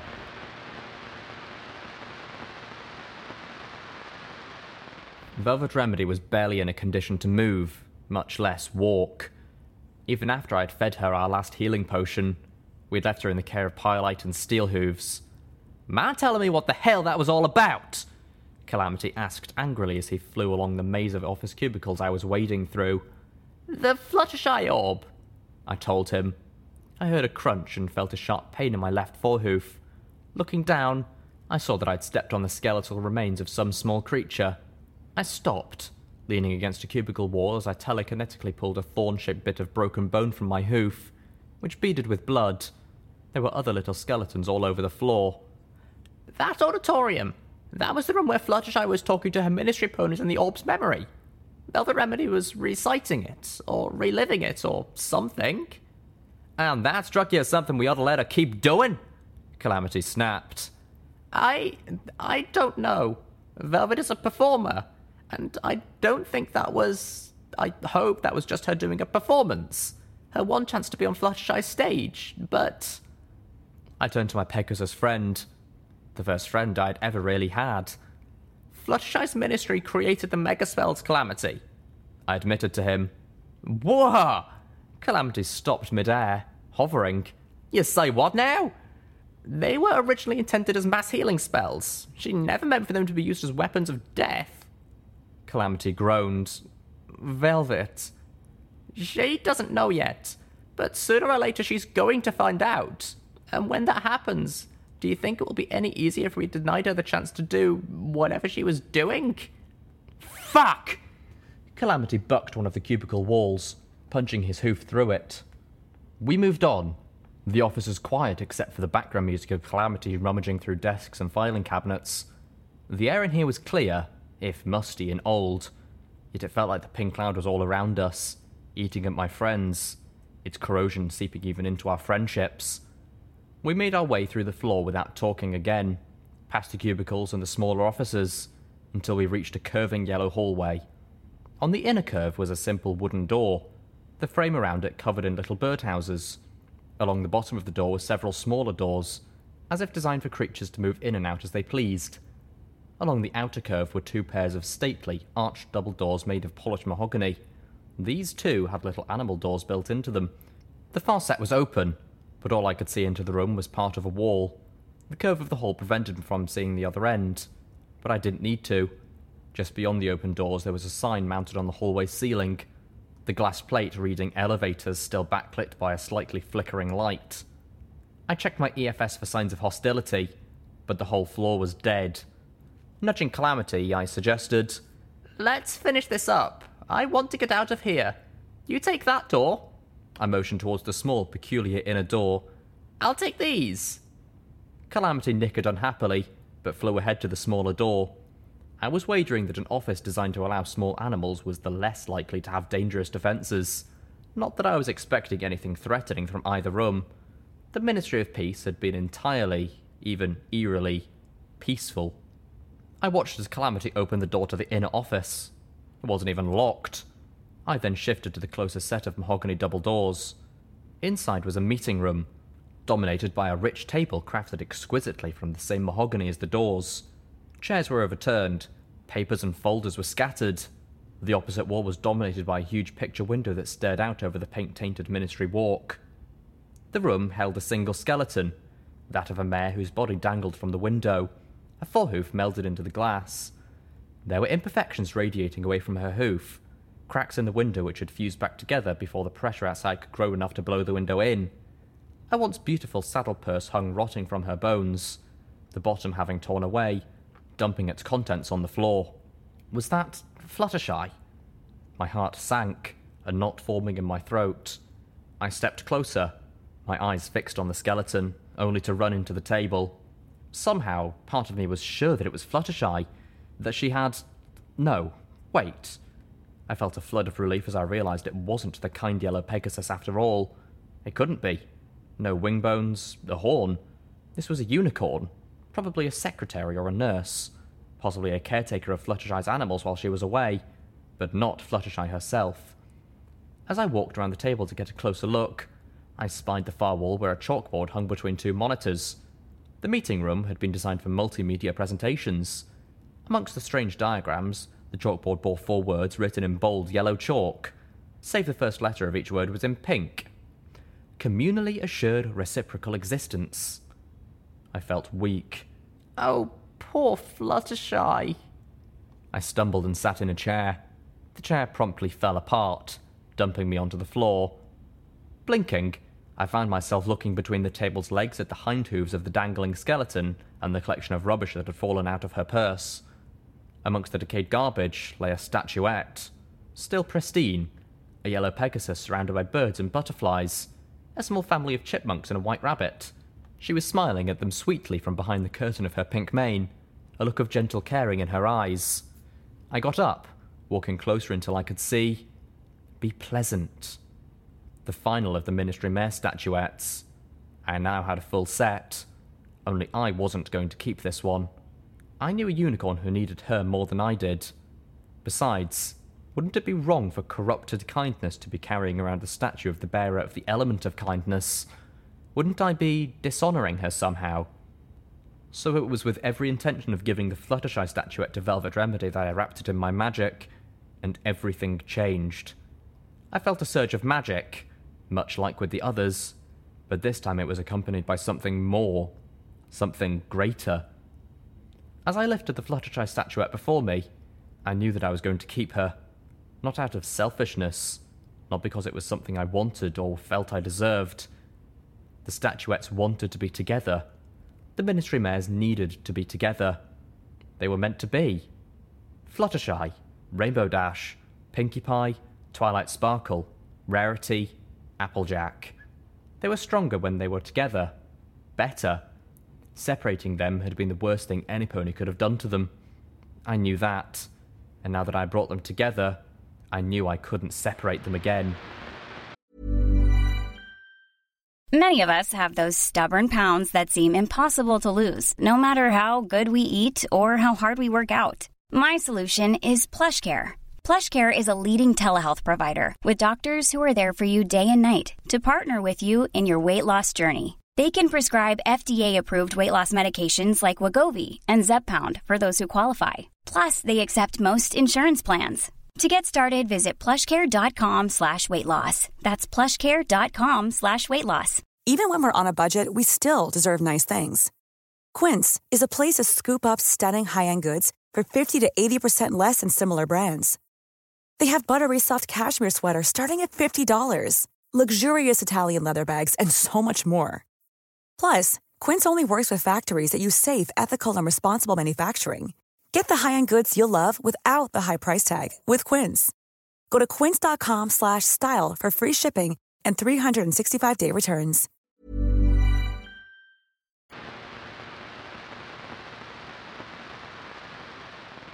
Calamity dumped out the medical supplies he had found. I found Fluttershy's personal office, he told Velvet Remedy. And no, before you ask, she wasn't there. But she left us all this. Velvet Remedy's smile touched her eyes, making them sparkle. It was as if Fluttershy herself had left the supplies we would need just for us. Cabinet weren't even locked, Calamity commented. Velvet began sorting through the medicine. Calamity had simply grabbed everything. I recognised super restoration potions and healing potions, enough to get us through 3 cantalots with some to spare. Painkillers too. Most of the rest, however, were beyond my ken. Veterinary medicine, Velvet Remedy explained, dividing the pills for animals from the drugs for ponies. Then she took a few from the former pile. For Pyrelite, just in case. Pyrelight gave an exaggerated hacking sound and then shot Velvet a challenging look. Oh, you'll take your medicine if I give it to you. Velvet shot back, eyes narrowing but smiling nonetheless. I have enough problem patients with these ponies. Fluttershy's office was more like an office for a doctor than the head of a whole branch of the Equestrian government, Calamity mused. There was even an eye chart on the wall, but with nuts. He placed a hoof over one of his eyes, mimicking acorn, almond, walnut, cashew, peanuts, another acorn. Velvet wrapped the healing potions in her magic and divided them amongst us. Keep these with you.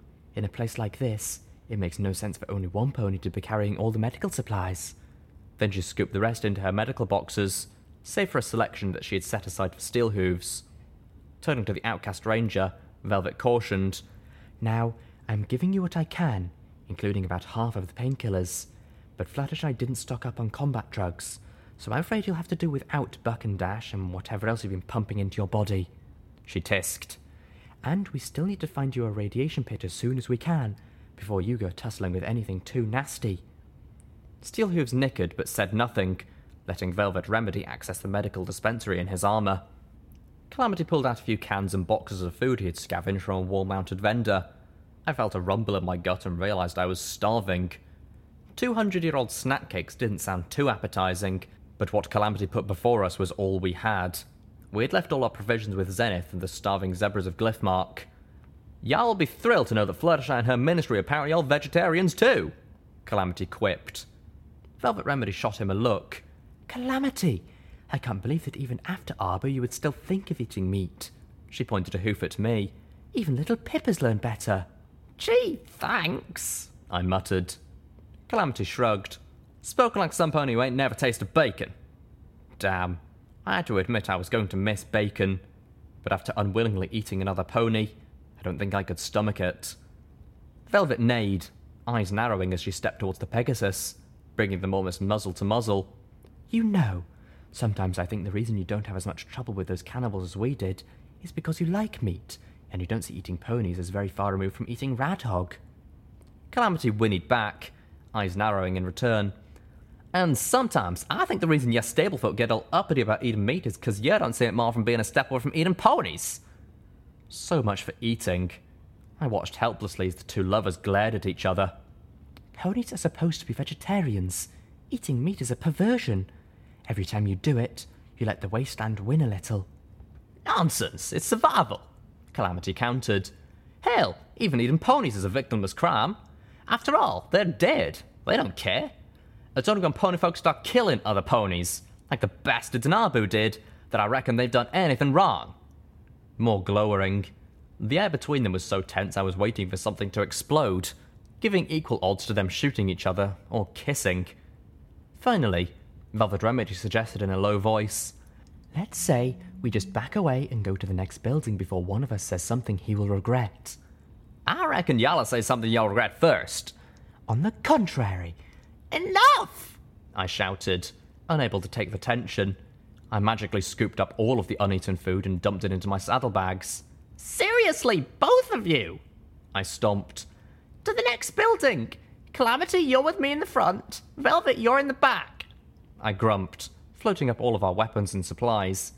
Goddesses, I can't take it with you anymore! Pyrelight landed on Steelhooves' battle saddle. I swear that bird was laughing.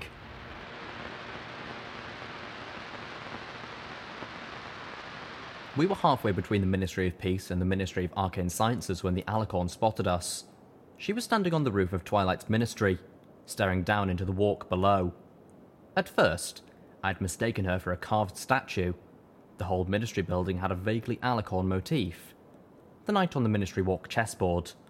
The dark blue stone was probably meant to honour Luna.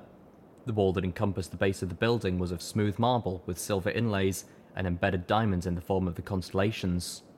The sort of display you would expect from a tastelessly ostentatious observatory or a really bad dress. Even with the red light on my EFS, I was legitimately surprised when I thought what was part of the architecture launched itself into the air and swooped down towards us, her magical shield flickering to life around her. I collapsed, clutching my ringing ears, as the shot from Spitfire's thunder pierced the Alicorn's shield and tore through her neck, splattering her blood against the inside of the shield behind her. The The shield flickered out as the alicorn ploughed into the ground at our hooves. Velvet Remedy moved to me, dipping her head to nip my barding, helping me back to my hooves. As soon as I was standing, she backed away, saying something, but I couldn't hear her over the ringing in my ears. Comprehending my blank expression, she pointed a hoof up towards the field of Ministry Walk. I twisted, and my EFS compass filled with red lights. The shot had brought a lot of attention. Alicorns were beginning to look this way, a few of them already taking flight. Steel hooves galloped past us, ignoring the Ministry buildings completely, firing missiles and rapid-fire grenades at the clusters of alicorns. The field of Ministry Walk erupted in dirt, smoke, and flame. Calamity fired Spitfire's thunder as quickly as the massive weapon would allow, taking aim at the shielded alicorns while Steelhooves dashed through the thick pink pool, tearing apart those too slow to react with his patented level of massive overkill. One of the alicorns on the far side of the pink water reared up. "I'll bring the head of the Pegasus to Nightseer myself!" She launched into the air, her shield sparkling to life around her. "Your?" Calamity asked indignantly, his muzzle still biting down on Spitfire's thunder. The shot passed through the heart of the flash where the alicorn had been an eye blink before. At the same instant, the dark purple monster appeared in another flash right behind Calamity. I charged, Velvet Remedy galloping beside me as I fired Little Macintosh, the bullets sparking as they ricocheted off the alicorn's shield. The alicorn's horn glowed. I slid to a stop, gasping as I watched blood from the crashed alicorn corpse behind Calamity float up, wrapped in the purple alicorn's magic, and begin to take shape. Calamity spun around, but the alicorn was too close. The barrel of Spitfire's thunder struck the shield, knocking it out of Calamity's teeth. Velvet Remedy skidded to a stop, pressing her glowing horn against the alicorn's shield as she cast her anesthetic spell, the ball of light manifesting just inside the shield and striking the alicorn. The alicorn collapsed inside her shield, her body paralysed, but her magic still unhindered. The blood from the dead alicorn next to us solidified into a ruddy blade. The blood sword flew at Calamity. He reared back, the blade slicing past him, leaving a shallow cut below his neck that wept blood. I could hear the whoosh of Steelhooves' rockets and the continuous thunder of his grenade machine gun. From the sound, he had switched to high-explosive grenades in an effort to beat down an alicorn's shield. The bloodsword circled around, diving for Calamity's face. My Pegasus ring clamped down on the bit of his battle saddle, firing. The sword burst as he shot it out of the air. "Y'all run ahead," Calamity shouted. "I've got this one." He kicked up Spitfire's thunder and snatched the muzzle bit in his mouth. The paralysed alicorn looked up at him from inside her shield, eyes widening. Velvet Remedy began urging me towards the Ministry of Arcane Sciences, and then began galloping towards it herself. I quickly followed, Calamity covering our backs, and Steelhooves... Well, Steelhooves seemed to have forgotten the rest of us completely. He was just being the mighty alicorn hunter, steel-armoured scourge of monsters in the Equestrian wasteland. Calamity spun around as two more shielded alicorns dove out of the darkening pink sky. He lifted Spitfire's thunder, taking aim. "Oh, crap!" Calamity's eyes widened, deciding there was no time to reload. The Pegasus turned tail, flying after us. The two alicorns swooped over the pool, their shields skimming the pink water. They swerved broadly around Steelhooves, giving him a wide berth. Steelhooves tried to turn towards them, but he was far enough into Ministry Walk's reflective pool that the watery pink sludge was impeding his movement. The alicorns left him behind, chasing after Calamity. I heard multiple cracks of thunder as the air lit up with bright flashes as several alicorns fired bolts of lightning into the reflective pool. Steelhooves let out a deep-throated scream as arcs of electricity lashed over his armour, then collapsed into the water, vanishing beneath it. "Damn it!" I changed course, dropping our supplies behind me and running towards the water, dodging as I tried to make myself a difficult target. I searched for Steelhooves with my EFS, but there was no light. Either he was dead again, or the super-saturated pink water was impairing my Pip-Buck's targeting spell. A wing of alicorns took flight, soaring over the violently sundered corpses of several of their sisters. A fourth cast another lightning bolt, the flash momentarily blinding. I could feel the heat and smell ozone as the bolt ripped through the air less than a yard from my body. I reached the edge of the pool and jumped, wrapping myself in magic and telekinetically flying over the pool, swerving as much as I could while keeping my head down, looking for any trace of our fallen metal paladin. If I could just spot him, I could wrap him in a levitation field and... My head exploded, my horn feeling like it had been cracked apart. Even as I screamed, I knew there was a broadcaster hidden in the water. I dropped, all 4 hooves splashing down into the thick pink sludge before I caught myself. My head was splitting open from the effort. My horn felt like it was trying to screw itself into my head. I was certain that the necromantic energies were somehow focusing on the source of my magic. I had to find the broadcaster and get rid of it. No, I had to go up, get away. I somehow noticed, awareness, that the alicorns were holding back. This was the same spot the others had veered around before. I had thought they were avoiding steel hooves, but even as I screamed in agony, I realised, be smart, that they had been avoiding the broadcaster. I could feel a new agony, a terrible burning in my hooves and legs. My magic imploded and I dropped into the vicious pink pool with a splash. Now my whole body was burning. I clamped my muzzle shut, thrashing involuntarily from the pain. If I drank it, even a little, I was surely dead. I forced myself to focus past all the pain. I no longer wanted to get myself away from the pink pool or the broadcaster. I could no longer comprehend moving. Now, in utter desperation, I tried to get them away from me. With all the concentration I could manage, I wrapped the entire pool in my magic and floated the water, the skeletons, everything that wasn't me, up as high and as fast as I could. The supersaturated pink water of the reflective pool flew into the air. I looked up, gasping as the pain in my horn and head receded. The burning faded, lingering most heavily around my right foreleg. I stood, shaking violently, flinging the pink water off my body until I almost felt dry, and then I dared to open my eyes. The alicorns had flown back away from me in the suddenly flying pool of water overhead. They stared and murmured to each other in voices I could best describe as concerned. I looked up. In the last rays of twilight, I could see hundreds of small coins and bottle caps glistening along the bottom of the water. I could see skeletons floating in it, many of them fused together. I spotted Steel Hooves, his metal-shod tail dangling down out of the liquid pink. I gingerly separated him from the liquid mass above me. I looked the way I had came. Calamity, Velvet Remedy, and Pyrelight were all staring with expressions trapped between screaming and cheering. I tried to gallop towards them, taking Steel Hooves with me, but searing agony shot up my right foreleg, and I fell onto my face. My body had been through too much. It didn't want to cooperate anymore, but even through the dull pounding in my head, I was able to focus enough to wrap myself in magic.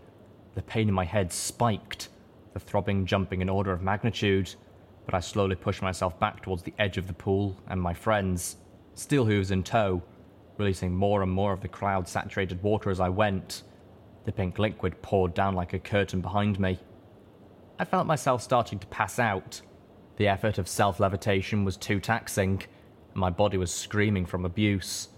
Suddenly, I felt warm forelegs wrap about me. Calamity had flown out underneath the floating lake of pink and was taking me to safety. He soared over the edge of the pool just as my spell collapsed completely. I heard Steel Hooves drop onto the field with a metallic thump. Velvet turned and galloped towards him, her horn glowing. Calamity didn't stop, flying towards the entrance of the Ministry of Arcane Sciences. "Hold on, Pip," he encouraged as he flew through the front doors. And I was gone. I felt a moment of freefall. I didn't even think I hit the floor. And then, blackness.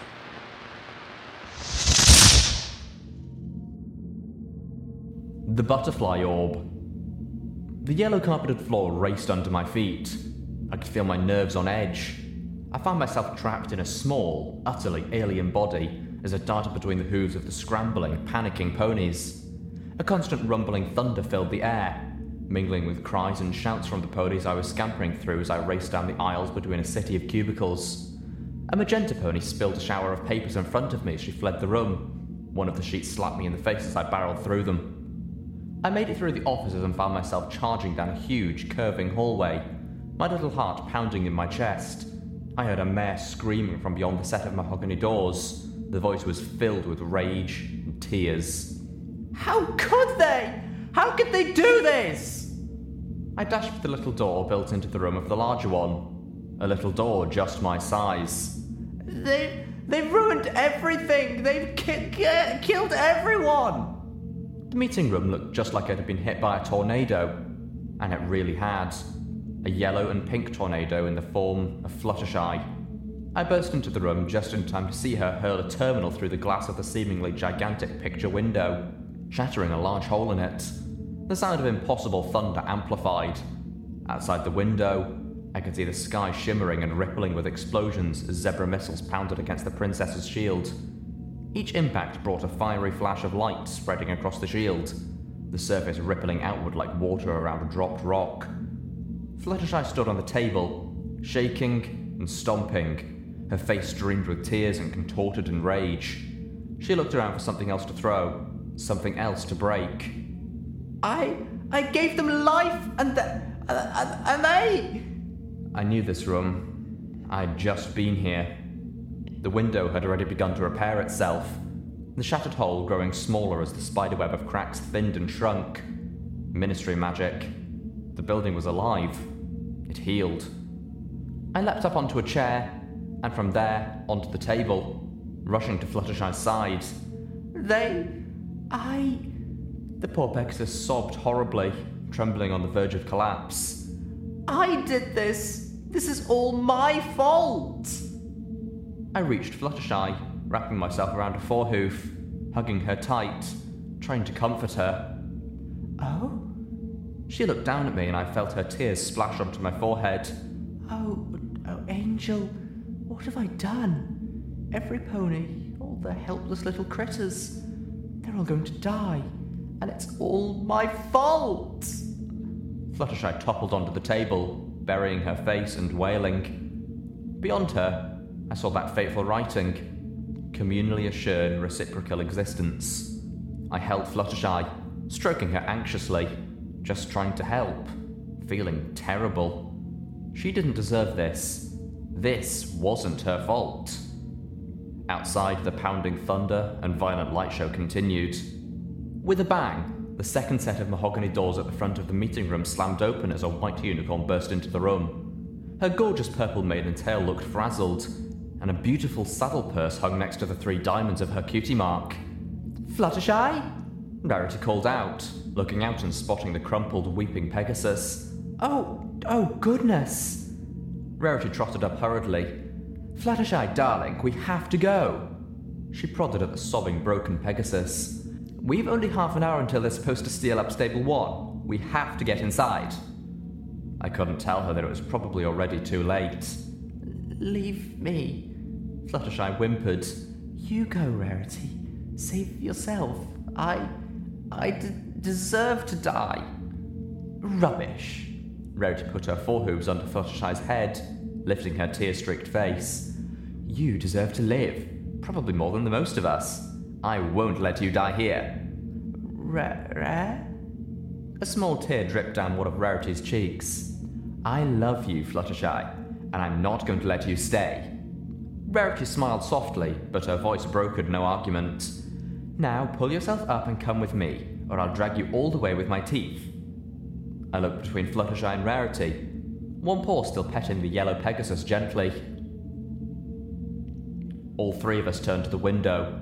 It had almost repaired itself, the hole now the size of a baseball. Outside, the shield continued to fluctuate under the massive fiery barrage. And then we saw it, a thick pink mist rolling over the city. It consumed block after block, flooding down alleys and boiling over the tops of buildings. Rarity let out a gasp as the thick pink mist splashed against the towering Ministry of Image, breaking around it as the same wave of pink rolled over the Ministry of Arcane Technology, drowning it completely. I blinked, and the ministries on the opposite end of Ministry Walk were gone. Then the trees were gone. The pink cloud washed over the grassy park, the reflecting pool and all the panicked, terrified ponies below. The wall of pink rushed at us. The park was gone. Rarity gasped again, this time spotting the hole in the window. She threw herself towards it. The trees were gone. Rarity slammed her forehoof over the hole. The wall of pink hit the Ministry of Peace. There was nothing outside the window anymore. The cracks that remained in the window began to warp and melt, fusing together. Rarity groaned in pain, but she held her hoof firm against the hole, not letting the cloud get inside. Rare? Rarity's eyes opened wide. She gazed at the window, whispering in a low tone of comprehension, "This is necromantic." Rarity turned to Fluttershy, who was staring at the window in horror. "Forget Stable 1, Fluttershy. I'm getting you to safety." And with that, she focused, her horn glowing. A flash of light burst around Fluttershy, and the yellow Pegasus was gone.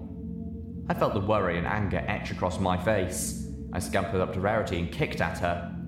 She looked down at me, her horn glowing again as she opened her saddle purse. "Don't worry, Angel. I've sent her someplace safe." I kicked at her impatiently. "Ow, okay.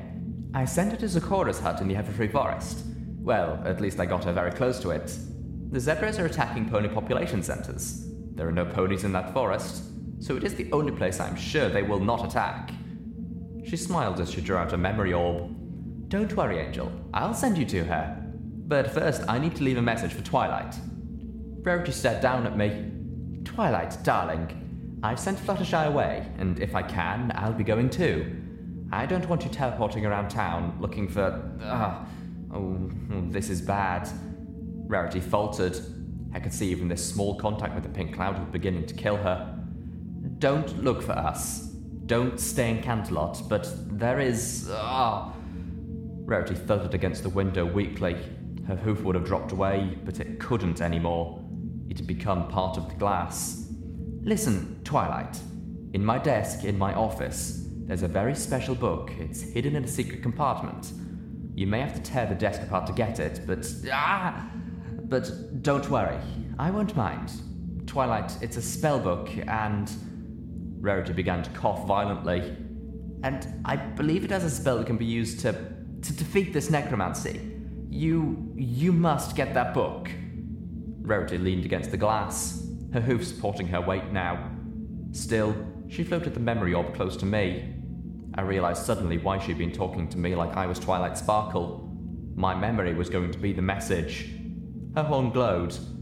"Don't worry, Angel. This won't hurt. As soon as I'm done, I'll send you to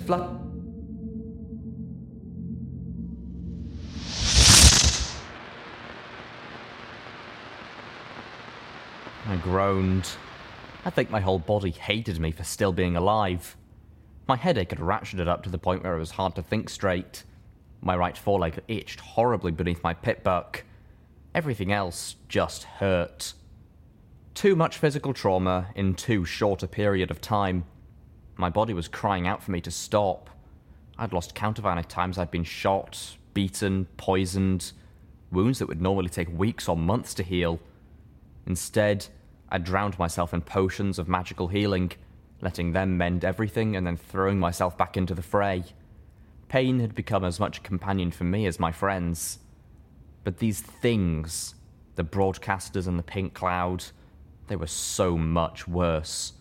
They tore me apart in ways a bullet never could, attacking everywhere at once. Attacking my magic, attacking my brain. Even with potions of healing and restorations, I couldn't help but feel that deep and permanent damage was being done. I wasn't going to live to a ripe old age. One day, everything I'd been putting my body through would catch up to me, and I would die young. Part of me wanted to quit while I was ahead, but every part of me knew that I could never quit. Quitting was surrender. I couldn't even rest, as much as I knew I should. Every day I rested was a day that others who I could have saved would die. If I'd rested an extra hour, the young zebra would have been slain by those bloodwings. If I'd rested an hour less, I would have been able to save his friends as well.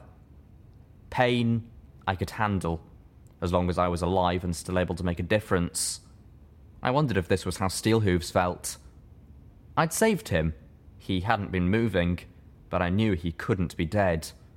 The lightning may have rendered him unconscious or knocked his armor spell matrix offline. Either way, if I hadn't gotten to him, the Alicons would have. The broadcaster wouldn't have saved him, although it definitely bought him time. Thank the goddesses I had at least managed to levitate the liquid pink sludge away before I had inhaled any of it.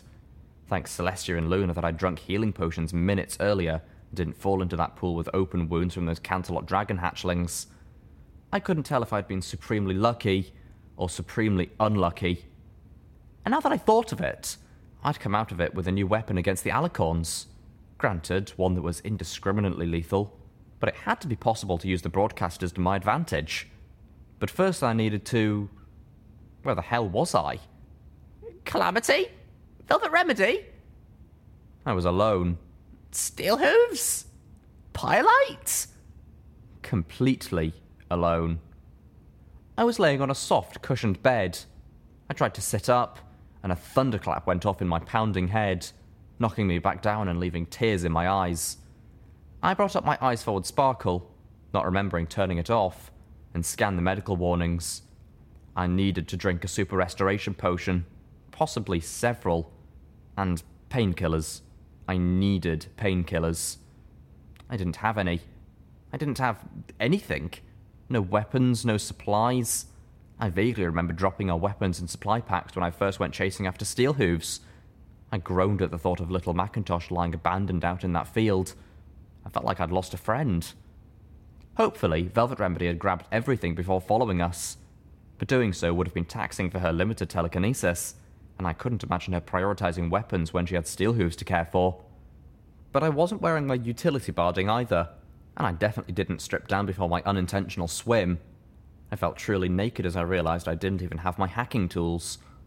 Looking around, I was in a library. No, an Anthenium, and a big one. Bigger even than Twilight Sparkle's Anthonium in Tempony Tower. I remember the recording that Amaja played for me. Rarity talking to Twilight. I've just heard my Ministry is about to purge the Ponyville library of ideologically incompatible books, and I knew right away that you'd want to keep them for yourself. I know the Ministry of Magical Ministry Walk has a much bigger library, but we can't get away with diverting these wagons to Canterlot, now can we? If only I could spare the time to just sit and read. Ah, you're awake! The voice startled me. It was Urbane, the voice of a gentle stallion. I quickly looked around, wincing as the pain in my head amplified from the sudden movement, blurring my vision. Good morning, ma'am. Morning? Oh, goddess, I've been asleep all night, and no pony had found me. This was unspeakably bad. Who are you? I asked the mysterious stranger.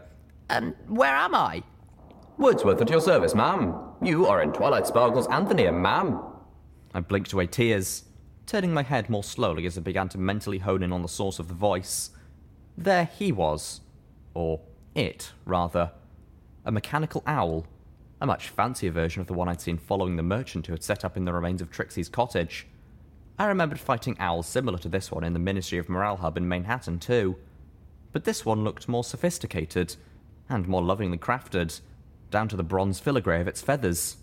What are you? At least this mechanical owl didn't seem hostile. Wordsworth, ma'am. Twilight Sparkle's junior assistant. And how did I get here? Well, ma'am, the owl said, sounding embarrassed. When a mare and a stallion love each other, or have made certain binding contracts... I interrupted quickly. Into this room, I mean. The pony in the back of my head was blinking. Certain binding contracts?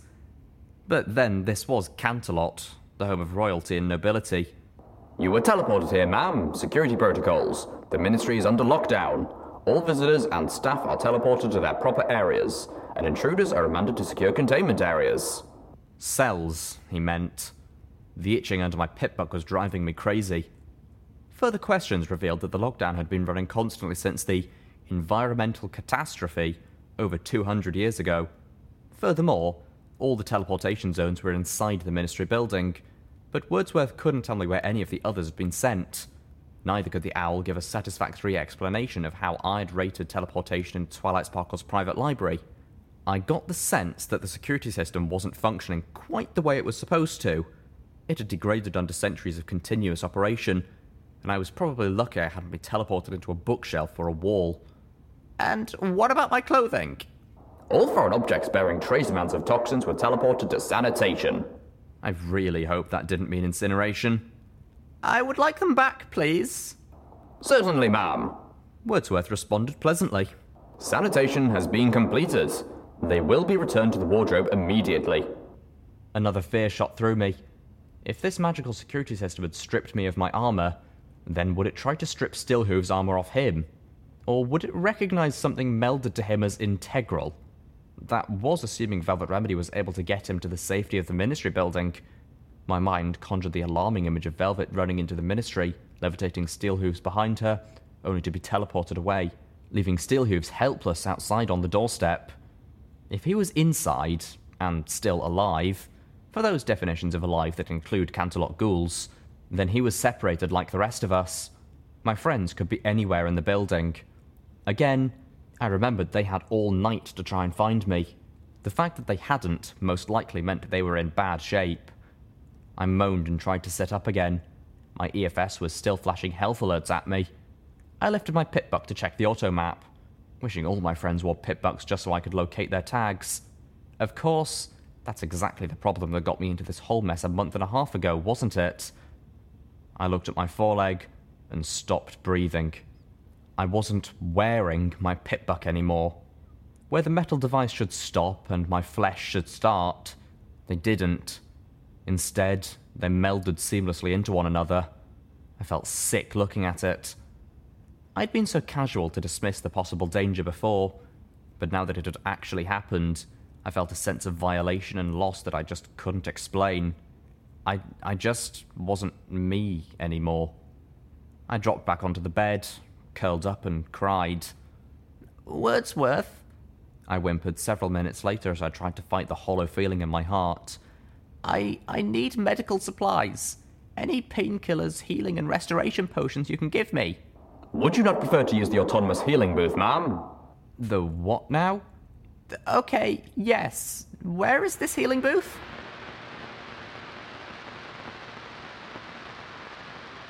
Never again. I felt better, physically, than I had in weeks. Psychologically, I was shaken to the point of collapse. The healing booth was a solid metal tube barely bigger than a pony. Stepping into it had been like stepping into my own coffin. The air had been stifling even before the door slid closed behind me, plunging me into darkness. I'd never felt claustrophobic before. If anything, I was prone to sudden onsets of agoraphobia. But in that metal casket, in the absolute darkness, with the sounds that horrible thing made. And then I had started to feel the magical energies probing me, washing over me like some sort of slimy alien massage from an invisible and horrible creature. Never, ever again. Even though my body felt better, I knew I would have nightmares for weeks. I could already anticipate waking in a cold sweat, feeling the dream terror of being trapped endlessly in that autonomous healing station. It had worked perfectly, as it was supposed to, and yet manticores couldn't drag me back into one if I was at the edge of death. I shuddered to imagine the horror one of those things could inflict if it wasn't functioning properly, if it malfunctioned or suffered degradation from the cloud. I felt myself shiver. The walls were covered in a soft, velvety cloth, burgundy in colour with sparkling accents. That gave the hallway a rich, luxurious feel. Oil paintings hung on the walls. I passed a spot where a large oval of darker cloth betrayed the removal of what had probably been a portrait. Ahead of me, the hallway ended at the door, marked Spell Testing. Some pony had scrawled the words Spell in a box on the door in what looked like dried blood. From the end of the X, the blood streaked down to meet a dark stain on the floor. Not a good sign, I muttered to myself. I was appropriately creeped out. As I approached, I could faintly hear the hissing sound coming from behind it, like 100 dying snakes. I stopped, psyching myself up, taking deep breaths, and opening the door from a distance with my magic. Through it, I could see another door at the far end of the laboratory. One more deep breath, and I broke into a run. I galloped through the doorway and into the lab, my ears filling with the sound of static. The headache that the healing station had rid of me returned with a passion, accompanied with a familiar pressure in my horn. I didn't have a firearm, no way to take out the speaker. I just had to get through the lab and out of its range before it could kill me. Blood began to tint my vision as I reached the opposite door. It was locked. I telekinetically fumbled at the lock, the pain in my horn escalating, the deadly effect of the broadcaster tearing at my brain. I'd spent nearly an hour in the healing station, and for the first time since leaving Tempony, it actually felt healthy. I'd been allowed to enjoy that sensation for less than 40 minutes. I unlocked the door and pushed it open, stepping out of the lab and outside the speaker's kill zone. I panted, leaning against the railing, blinking away blood and tears. Then I looked down into a grand hall lined with sweeping staircases. Below me was a fountain similar to the one in Homage's foyer, only the statue here was of two identical unicorn mares frolicking. On the walls to each side were oil paintings, including a royal portrait of a smiling green-coated unicorn mare with a darker green mane. Hanging opposite was what appeared to be the same mare, only with the colours of her coat and mane swapped. Velvet? I called out. Calamity? Any pony home? My voice echoed in the stately and empty corridor. At the end of the grand hall, in the crux of multiple stairways that spread out like butterflies' wings, was a very important-looking, high-arched set of double doors flanked by unicorn busts. I was unsurprised that they were locked. I was very surprised from the moment I started to pick the locks that two energy turrets dropped down and started shooting at me. I was immediately thankful that my armoured utility body had been returned as I spun and dove over the railing of the nearest stairwell, catching myself with levitation as soon as I was behind cover. I suppose that I should consider myself lucky that my barding hadn't been submerged in the pink pool long enough to fuse to my body, and that my hacking and repair tools had likewise not been fused together or otherwise warped into uselessness. Having my pitbuck melted into my arm was a brutal enough blow, and I had never wanted to take it off. Yeah, that would have made my relationship with Homage really difficult, my little pony teased. I shushed her, annoyed, and turned my focus to unlocking the door from safety. It was proving a tough lock, but I'd faced one tougher already today. I saw a purple flash from above me and heard a crackle. This door had magical defences beyond just the turrets. If I'd been trying this with my trusty screwdriver and a bobby pin, I would be in a bad state. Click. Yes! I eased myself to the floor, turning my focus to the fountain. The glow of my magic washed over the pooled water. I lifted the water into the air, using it to shield me overhead as I galloped back up the stairs. The magical energy turret spotted me and turned to fire, each shot evaporating off my shield in a puff of steam. By the time I got through the door, there was barely enough left to fill a wastebasket. I was so thankful there weren't more turrets waiting inside. Instead, I found myself in what I quickly deduced was the head researcher's office. Bookshelves, filing cabinets, tapestries, arcane spellwork tables. The room was laid out symmetrically around a carpet with an intricate star pattern of alternating colours. Two rather impressive desks faced each other, with oil paintings of the same green ponies hung on walls behind them. Not portraits this time, but full paintings which allowed me to see their matching cutie marks, spiralling magical sparks intertwined with each other. On each desk sat a terminal next to a glass placard with a name sealed inside, made out of sparkling glitter. Gestalt and Mosaic. Trotting around the desks, I spotted a weapon display case and several ammo boxes. Inside the display case was a magical plasma rifle and a multi-gem magical energy shotgun. The latter reminded me of Gord's gun. It took me less than a minute to make them mine. I was tempted to run back upstairs and shoot the damn death speaker, but I wasn't very good with magical energy weapons. But I was sure I could take out a stationary target at close range. Moving to Mosaic's terminal, I drew up my tools and began to hack it. Mercifully, the pink saturated water that bound my pitbuck to me did not seem to impair its functioning. Stapletech didn't fool around when they made pitbucks. The devices had durability somewhere between steel hooves and a soul jar.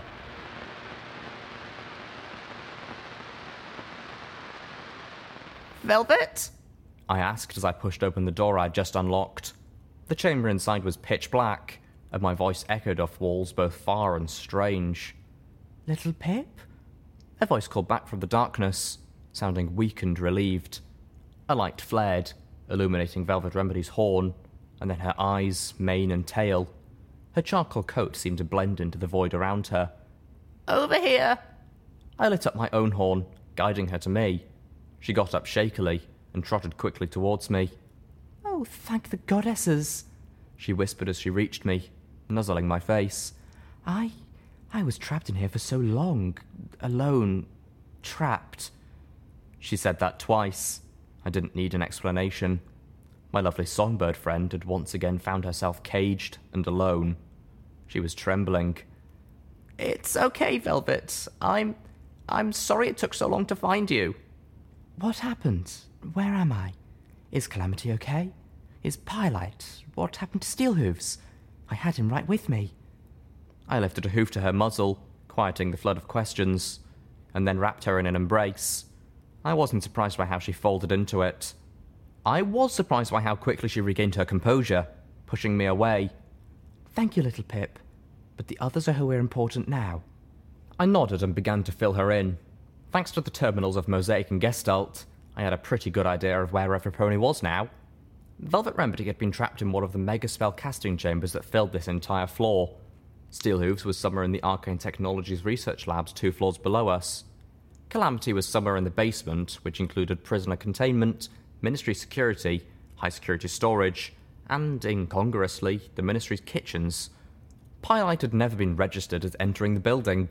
Either she never got inside, or the security system had a phoenix-sized hole. Something had apparently gone seriously wrong in the basement. All of the security systems had been rerouted to the terminals of Mosaic and Gestalt, and communication with the basement had been severed. The Unicorn Twins had not only been the head researchers of the Ministry of Arcane Sciences in this hub, but for the Ministry as a whole. It appeared they were also regularly left in command of the Canterlot hub, particularly while Twilight Sparkle was away at the Ministry hub in Manhattan. As best I could tell, they weren't actually in the Ministry when the lockdown started, but I was able to lift it by issuing simultaneous commands from both their terminals. Thank you again, telekinesis. As I finished telling Velvet Remedy what I knew, she looked at me curiously. Why didn't you have Wordsworth send you all of our equipment? I blinked and then face-huffed. Because I am not a clever pony. We had to find sanitation as well. Damn it, this just got worse and worse. Well, why don't we run up and ask him before heading down further? Oh, yeah, that would be easier, wouldn't it?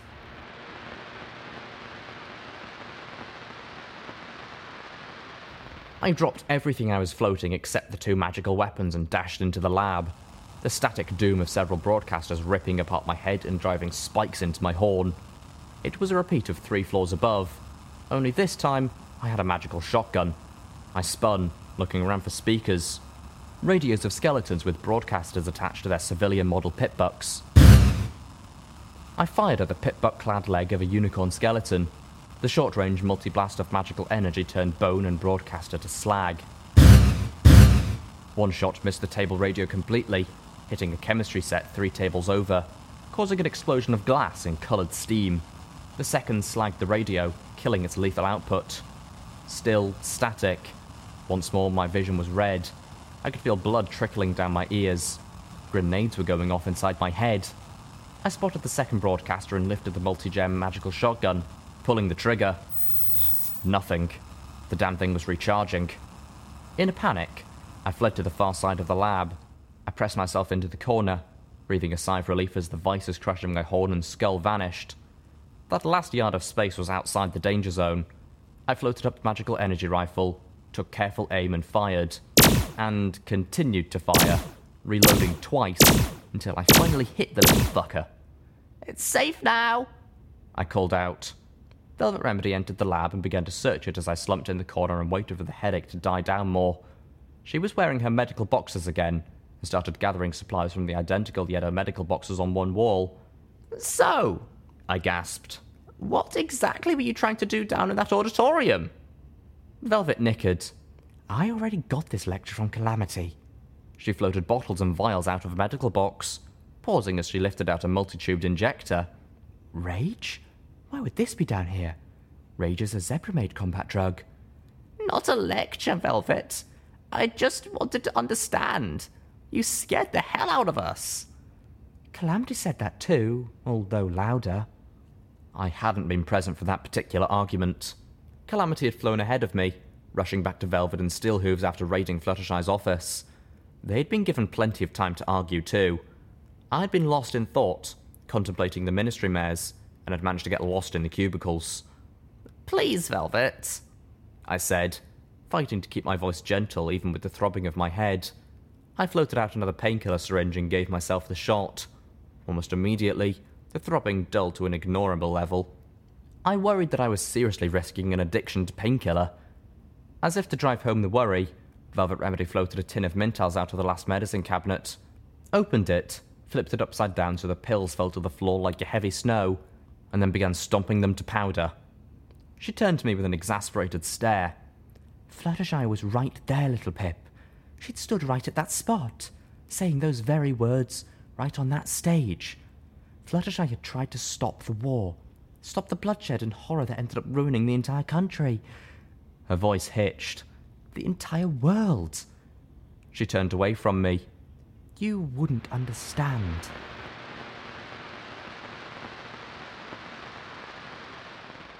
Alpha Technologies, the sign claimed.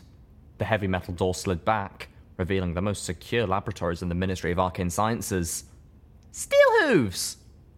Velvet Remedy and I dashed inside. Our friend was laying on a circular platform, surrounded by a magical shield. At our entrance, he stood up. I think I even detected a whinny of relief. Velvet stopped just outside the shield, looking it over before asking him if he was okay. Clearly, the Alicorn's attack had knocked him unconscious after all, but he'd regained it hours ago. 5.3 hours ago, according to Steelhooves, who had nothing better to do than watch the timekeeper on his visor's EFS count away. Even if his weapons could disable the shields, the explosions would have torn him apart in that confined space. Not even Steelhooves could survive dismemberment. I found the terminal which controlled the magical field and began to trick my way through the security. Soon, I was looking at the control system for the lab's several layers of security, as well as a series of project reports. I turned off the field, smiling to Steelhooves. Welcome back! Velvet Remedy gave him a hug that I knew he couldn't feel, but somehow made him look uncomfortable anyway. I've collected some more medicine for your dispensary, she chimed, and immediately he looked less uncomfortable. I chuckled and directed my attention to the terminal screen, perusing the reports, starting with those which had been subdivided into a category called Ghost. Report 347. Mosaic, or was it Gestalt, passed out a new project for Alpha today. Apparently, after over 3 years of pure failure from the mares up in spellcrafting, the Ministry Mayor has given up on the Ministry's effort to reverse engineer Zebra invisibility magic into spell form. Given our success with the stealth buck, she's passed the project on to us, requesting that we design a sustainable magical device capable of indefinite invisibility, our own version of the Zebra's stealth cloak. This new project comes right on top of losing a member of the Alpha herd, although from what I understand, that may make things easier on us. Officially, all I know is that Beaker has been suspended without pay. Unofficially, word has leaked down that Beaker is under investigation for accepting contributions from some pony within the Ministry of Technology in exchange for hampering the development of magical energy weapons. Sounds to me like there's a pony or two in the building next door who is more concerned with iron-shod firearms market dominance than what's best for all the good ponies of Equestria. Report 397. Another day, another pointless daily report that no pony ever reads. The shipment of drugs has arrived from the Ministry of Morale. 3 weeks late, and accompanied by 2 of their pink suitcase ponies who insisted on monitoring how the restricted drugs were used. I hear there were some hard words between one of the Magic Twins and the Morale officials. You'd think, after all the work we put in on the talismans for their ridiculous balloons, they'd be more cooperative. End result. Even though the shipment is actually in the building, we're going to have to wait for at least 3 days while the administration pushes through new paperwork before the drugs will be cleared and we can finally start on the next round of tests on our prototype Steel Ranger medical dispenser. Continued efforts on improving the design and duration of Stealth Buck seems to have hit a wall. The MG Stealth Buck 2 is the most advanced design we have managed, taking advantage of the same recharging magical properties we have introduced into some of the newer lines of magical energy weapons, and possessing 4 times the duration of our original design. However, recharging takes hours, and the duration still falls short of our goal marks. Gestalt, or was it Mosaic, visited Alpha today to review our progress. After explaining our difficulties, she suggested we pursue a new avenue of experimentation. A stealth suit which takes advantage of a multiple stealth buck array. While one stealth buck was providing invisibility, the others could be recharging. I've passed our idea to the rest of the Alpha herd, and we've started on some preliminary sketches. This looks promising. Report 444. Today was a good day to be in the Alpha labs, or more precisely, to not be 2 floors above. Somehow, the Mayor of the Ministry of Peace got wind of the sorts of megaspell ritual chambers the ponies in spellcrafting have been designing. For such a soft-spoken and pleasant old girl, she's apparently a right terror when she gets angry, and there aren't enough bits in the Royal Treasury to make it worth facing an angry Ministry Mayor. After spending a month calibrating the new array, the Ghostmare suit is ready for its first live test. As well as the test turrets, I've brought Wonder into the office today. I figure if the Ghostmare suit can get by my cat, we have a winner. Twinkle and Daybreak have been particularly snippy with each other again today for no apparent reason. I suspect those two bucks are having an affair. If so, I hope they keep it quiet. Personally, I think they would make a cute couple, but we have fraternization rules for a reason, and the last thing I want is to lose one of them because the Magic Twins decide to put them on separate floors. Report 445. Wanda was a big hit in the office. Every member of the Alpha Herd gathered around and utterly spoiled her with attention. A few were even insisting that I bring her back again. I'll run it past the Magic Twins. Maybe I can spin having a lab cat as being good for morale. Sadly, the Ghostmare suit was not as impressive. Not only did the suit fail to pass the Wonder test, but we discovered that the array was draining power from all the stealth bucks while just one of them was running. The latter is a technical design problem, I'm sure of it. The former is more worrying. We ran 3 members of the herd through the test gauntlet with just stealth bucks alone, and Wanda didn't catch any of them. Something in the suit, or maybe something in the array, is weakening the invisibility spell somehow. Fortunately, we have time to fix this before the next review. Nobody is paying attention to us down here with the big mess upstairs. Apparently, Fluttershy went to Twilight Sparkle, and now the Magic Twins are cleaning house. I don't get the politics involved here, but I do get that 24 unicorns have been fired already, and this is just the first day.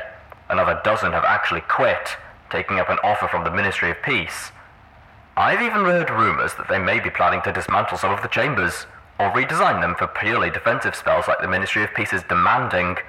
But I don't put any stock in that gossip.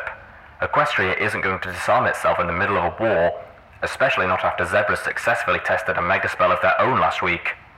Thanks to Wanda, we have finally got an insight into one of the issues plaguing the Ghostmare Suit project. Apparently, the magic of Zebra stealth cloaks is also designed to mitigate sound and smell. During the development of the stealth buck, we had noticed the difference in the muffling effect between the Zebra's artifacts and our own devices. We had this written off as an acceptable loss, particularly since the cloak's original sound dampening effect was relatively minor to begin with. We had not, however, noticed the olfactory effect. This was apparently of greater concern to the Zebras, possibly on account of the plethora of dangerous wildlife rumoured to exist in their homeland. Further proof that the Zebras are innately crazy. How could you imagine living in Equestria if it was full of roaming monsters? While the original Stealth Buck still retains at least a fraction of this effect, the MG Stealth Buck 2 does not, or more precisely, does not after its first use. For reasons still a mystery to us, the element of the spell refuses to function after the Stealth Buck 2 recharges. Twinkle let slip today he and Daybreak are getting a cat.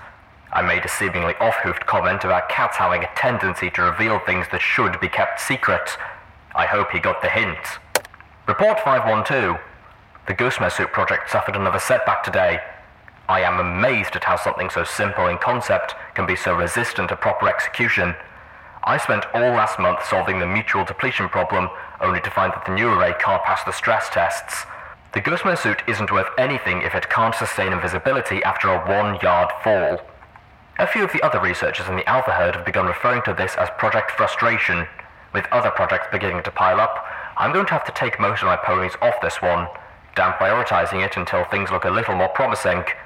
Fortunately, Gestalt and Mosaic are out of Canterlot today, having an on-site meeting with Twilight Sparkle at a new facility out in Splendid Valley. Honestly, I can breathe a little easier when they aren't around. I personally find the Magic Twins a little creepy, particularly the way they finish each other's sentences. Doesn't anybody else get the shivers when they do that? It's as if Mosaic and Gestalt always know what the other is thinking, like they're not so much twins as one mare stuck in 2 bodies. Okay, no more reading ghosts, goblins, and ghoulish figures on my break time. Report 550. Twilight Sparkle paid a surprise visit to the Alpha Lab today. To my dismay, she asked for an update on the Ghostmare Suit project. She had apparently hoped we were much further along, and had wanted to bring in Rarity, the mayor of the Ministry of Image, what the hell, for a consultation on the suit's aesthetic design. Seriously, the suit's supposed to be invisible. Who the hell cares what it looks like? Twilight Sparkle asked me to put up with the nuisance anyway and give Rarity our full attention and respect. Afterwards, Daybreak suggested Twilight Sparkle was looking for a way to cheer up her friend, saying something afterwards about Rarity having been a dressmaker. Honestly, I have no idea how dumping more work on some pony in that position, particularly if it is pointless work, could possibly cheer a pony up. On the other hoof, The idea that one of the Ministry mares might be suffering wartime stress disorder is terrifying, so I told Daybreak to keep that opinion carefully under wraps. While Twilight Sparkle was clearly disappointed with our progress on that particular project, at least she was understanding. And she was considerably more pleased with our other projects, such as the multi-gem heavy infantry battle saddle. Alpha Labs has continued to show a great deal of success in other projects, so I don't think we'll face any serious repercussions. She did, however, ask if there was any pony I believed we could spare to join the spellcrafting lab above us. Apparently they're researching something called a bypass spell, and have reached the point where they need a fresh mind. I told her I would get back to her on that. Tomorrow, I'm going to have a talk with Daybreak and Twinkle. I'd prefer to keep both of them, as they are excellent members of the herd, but if I'm going to end up losing one of them, I would rather it be done this way. I stopped skimming the reports. There were dozens more in Ghost alone, and half a dozen other categories. Getting up, I looked about the lab, opening locked storage containers and equipment lockers. Oh, Calamity would be sorry he was missing this. There were tools in here I couldn't even guess the purpose of. I checked to make sure Velvet was still busy with steel hooves, reasoning that this wasn't sightseeing if I had to wait anyway, and then I levitated a duffel bag from under one of the tables, pulling it open and dumping out the empty cat carrier inside. I started scooping random tools and equipment into a duffel bag. "Ready to go, little Pip?" Velvet called out. "Just 1 minute," I called back, cutting my scavenging short. There was still one storage container that I wanted to raid before we descended into the basement, the one where I had spotted the prototype Ghostmare suit, or at least the parts of it. The project had clearly never been completed, and was abandoned in the middle of a complete overhaul. Now, digging back through the container, I found something that was worth taking. 1 MG Stealth Buck 2.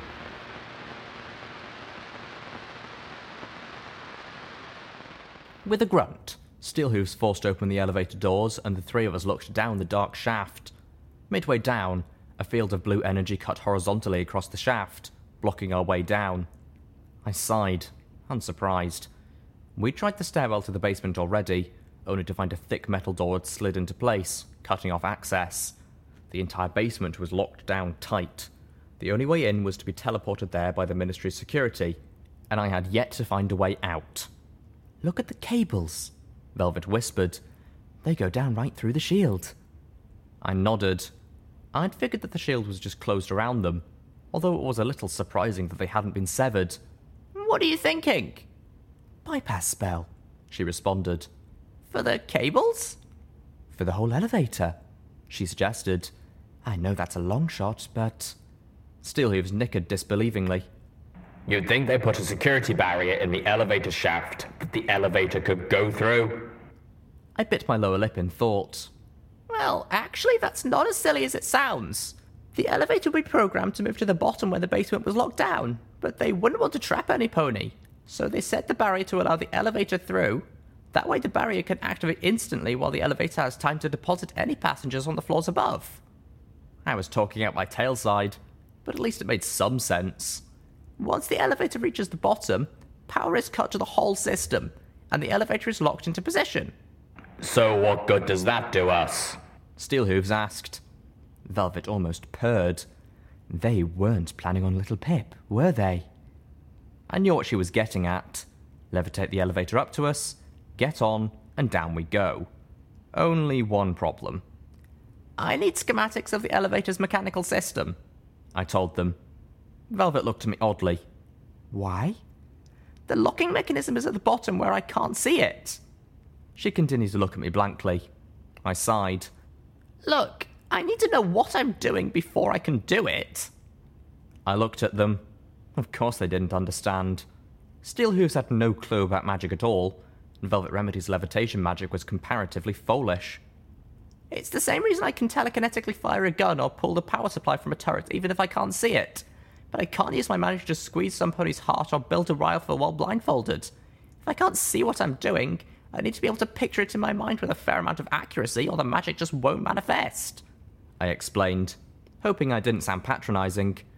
"At least I need a place to start if I have any chance of doing this. Like with the Star Spawn. Until Pylite set a part of it on fire, I didn't have any place to begin. In this case, I have no idea what kind of locking mechanism I might be not seeing. I need the schematics. Velvet Remedy and Steelhooves both nodded. Want schematics for the elevator? Coming right up.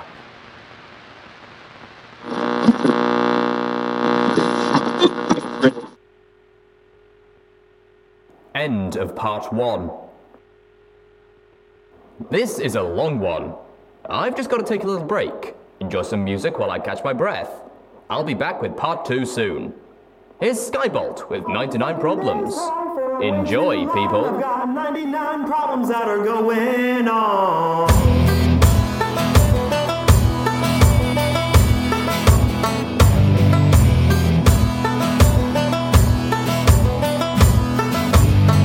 I woke up a mess of red and black, stiffed my suit and threw it back. The week grew shoulder insecurity, so much for camaraderie.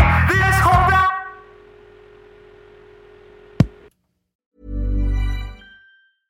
Hey, it's Paige DeSorbo from Giggly Squad. High quality fashion without the price tag. Say hello to Quince. I'm snagging high-end essentials like cozy cashmere sweaters, sleek leather jackets, fine jewelry, and so much more. With Quince being 50 to 80% less than similar brands. And they partner with factories that prioritize safe, ethical, and responsible manufacturing. I love that. Luxury quality within reach. Go to quince.com/style to get free shipping and 365-day returns on your next order. Quince.com/style.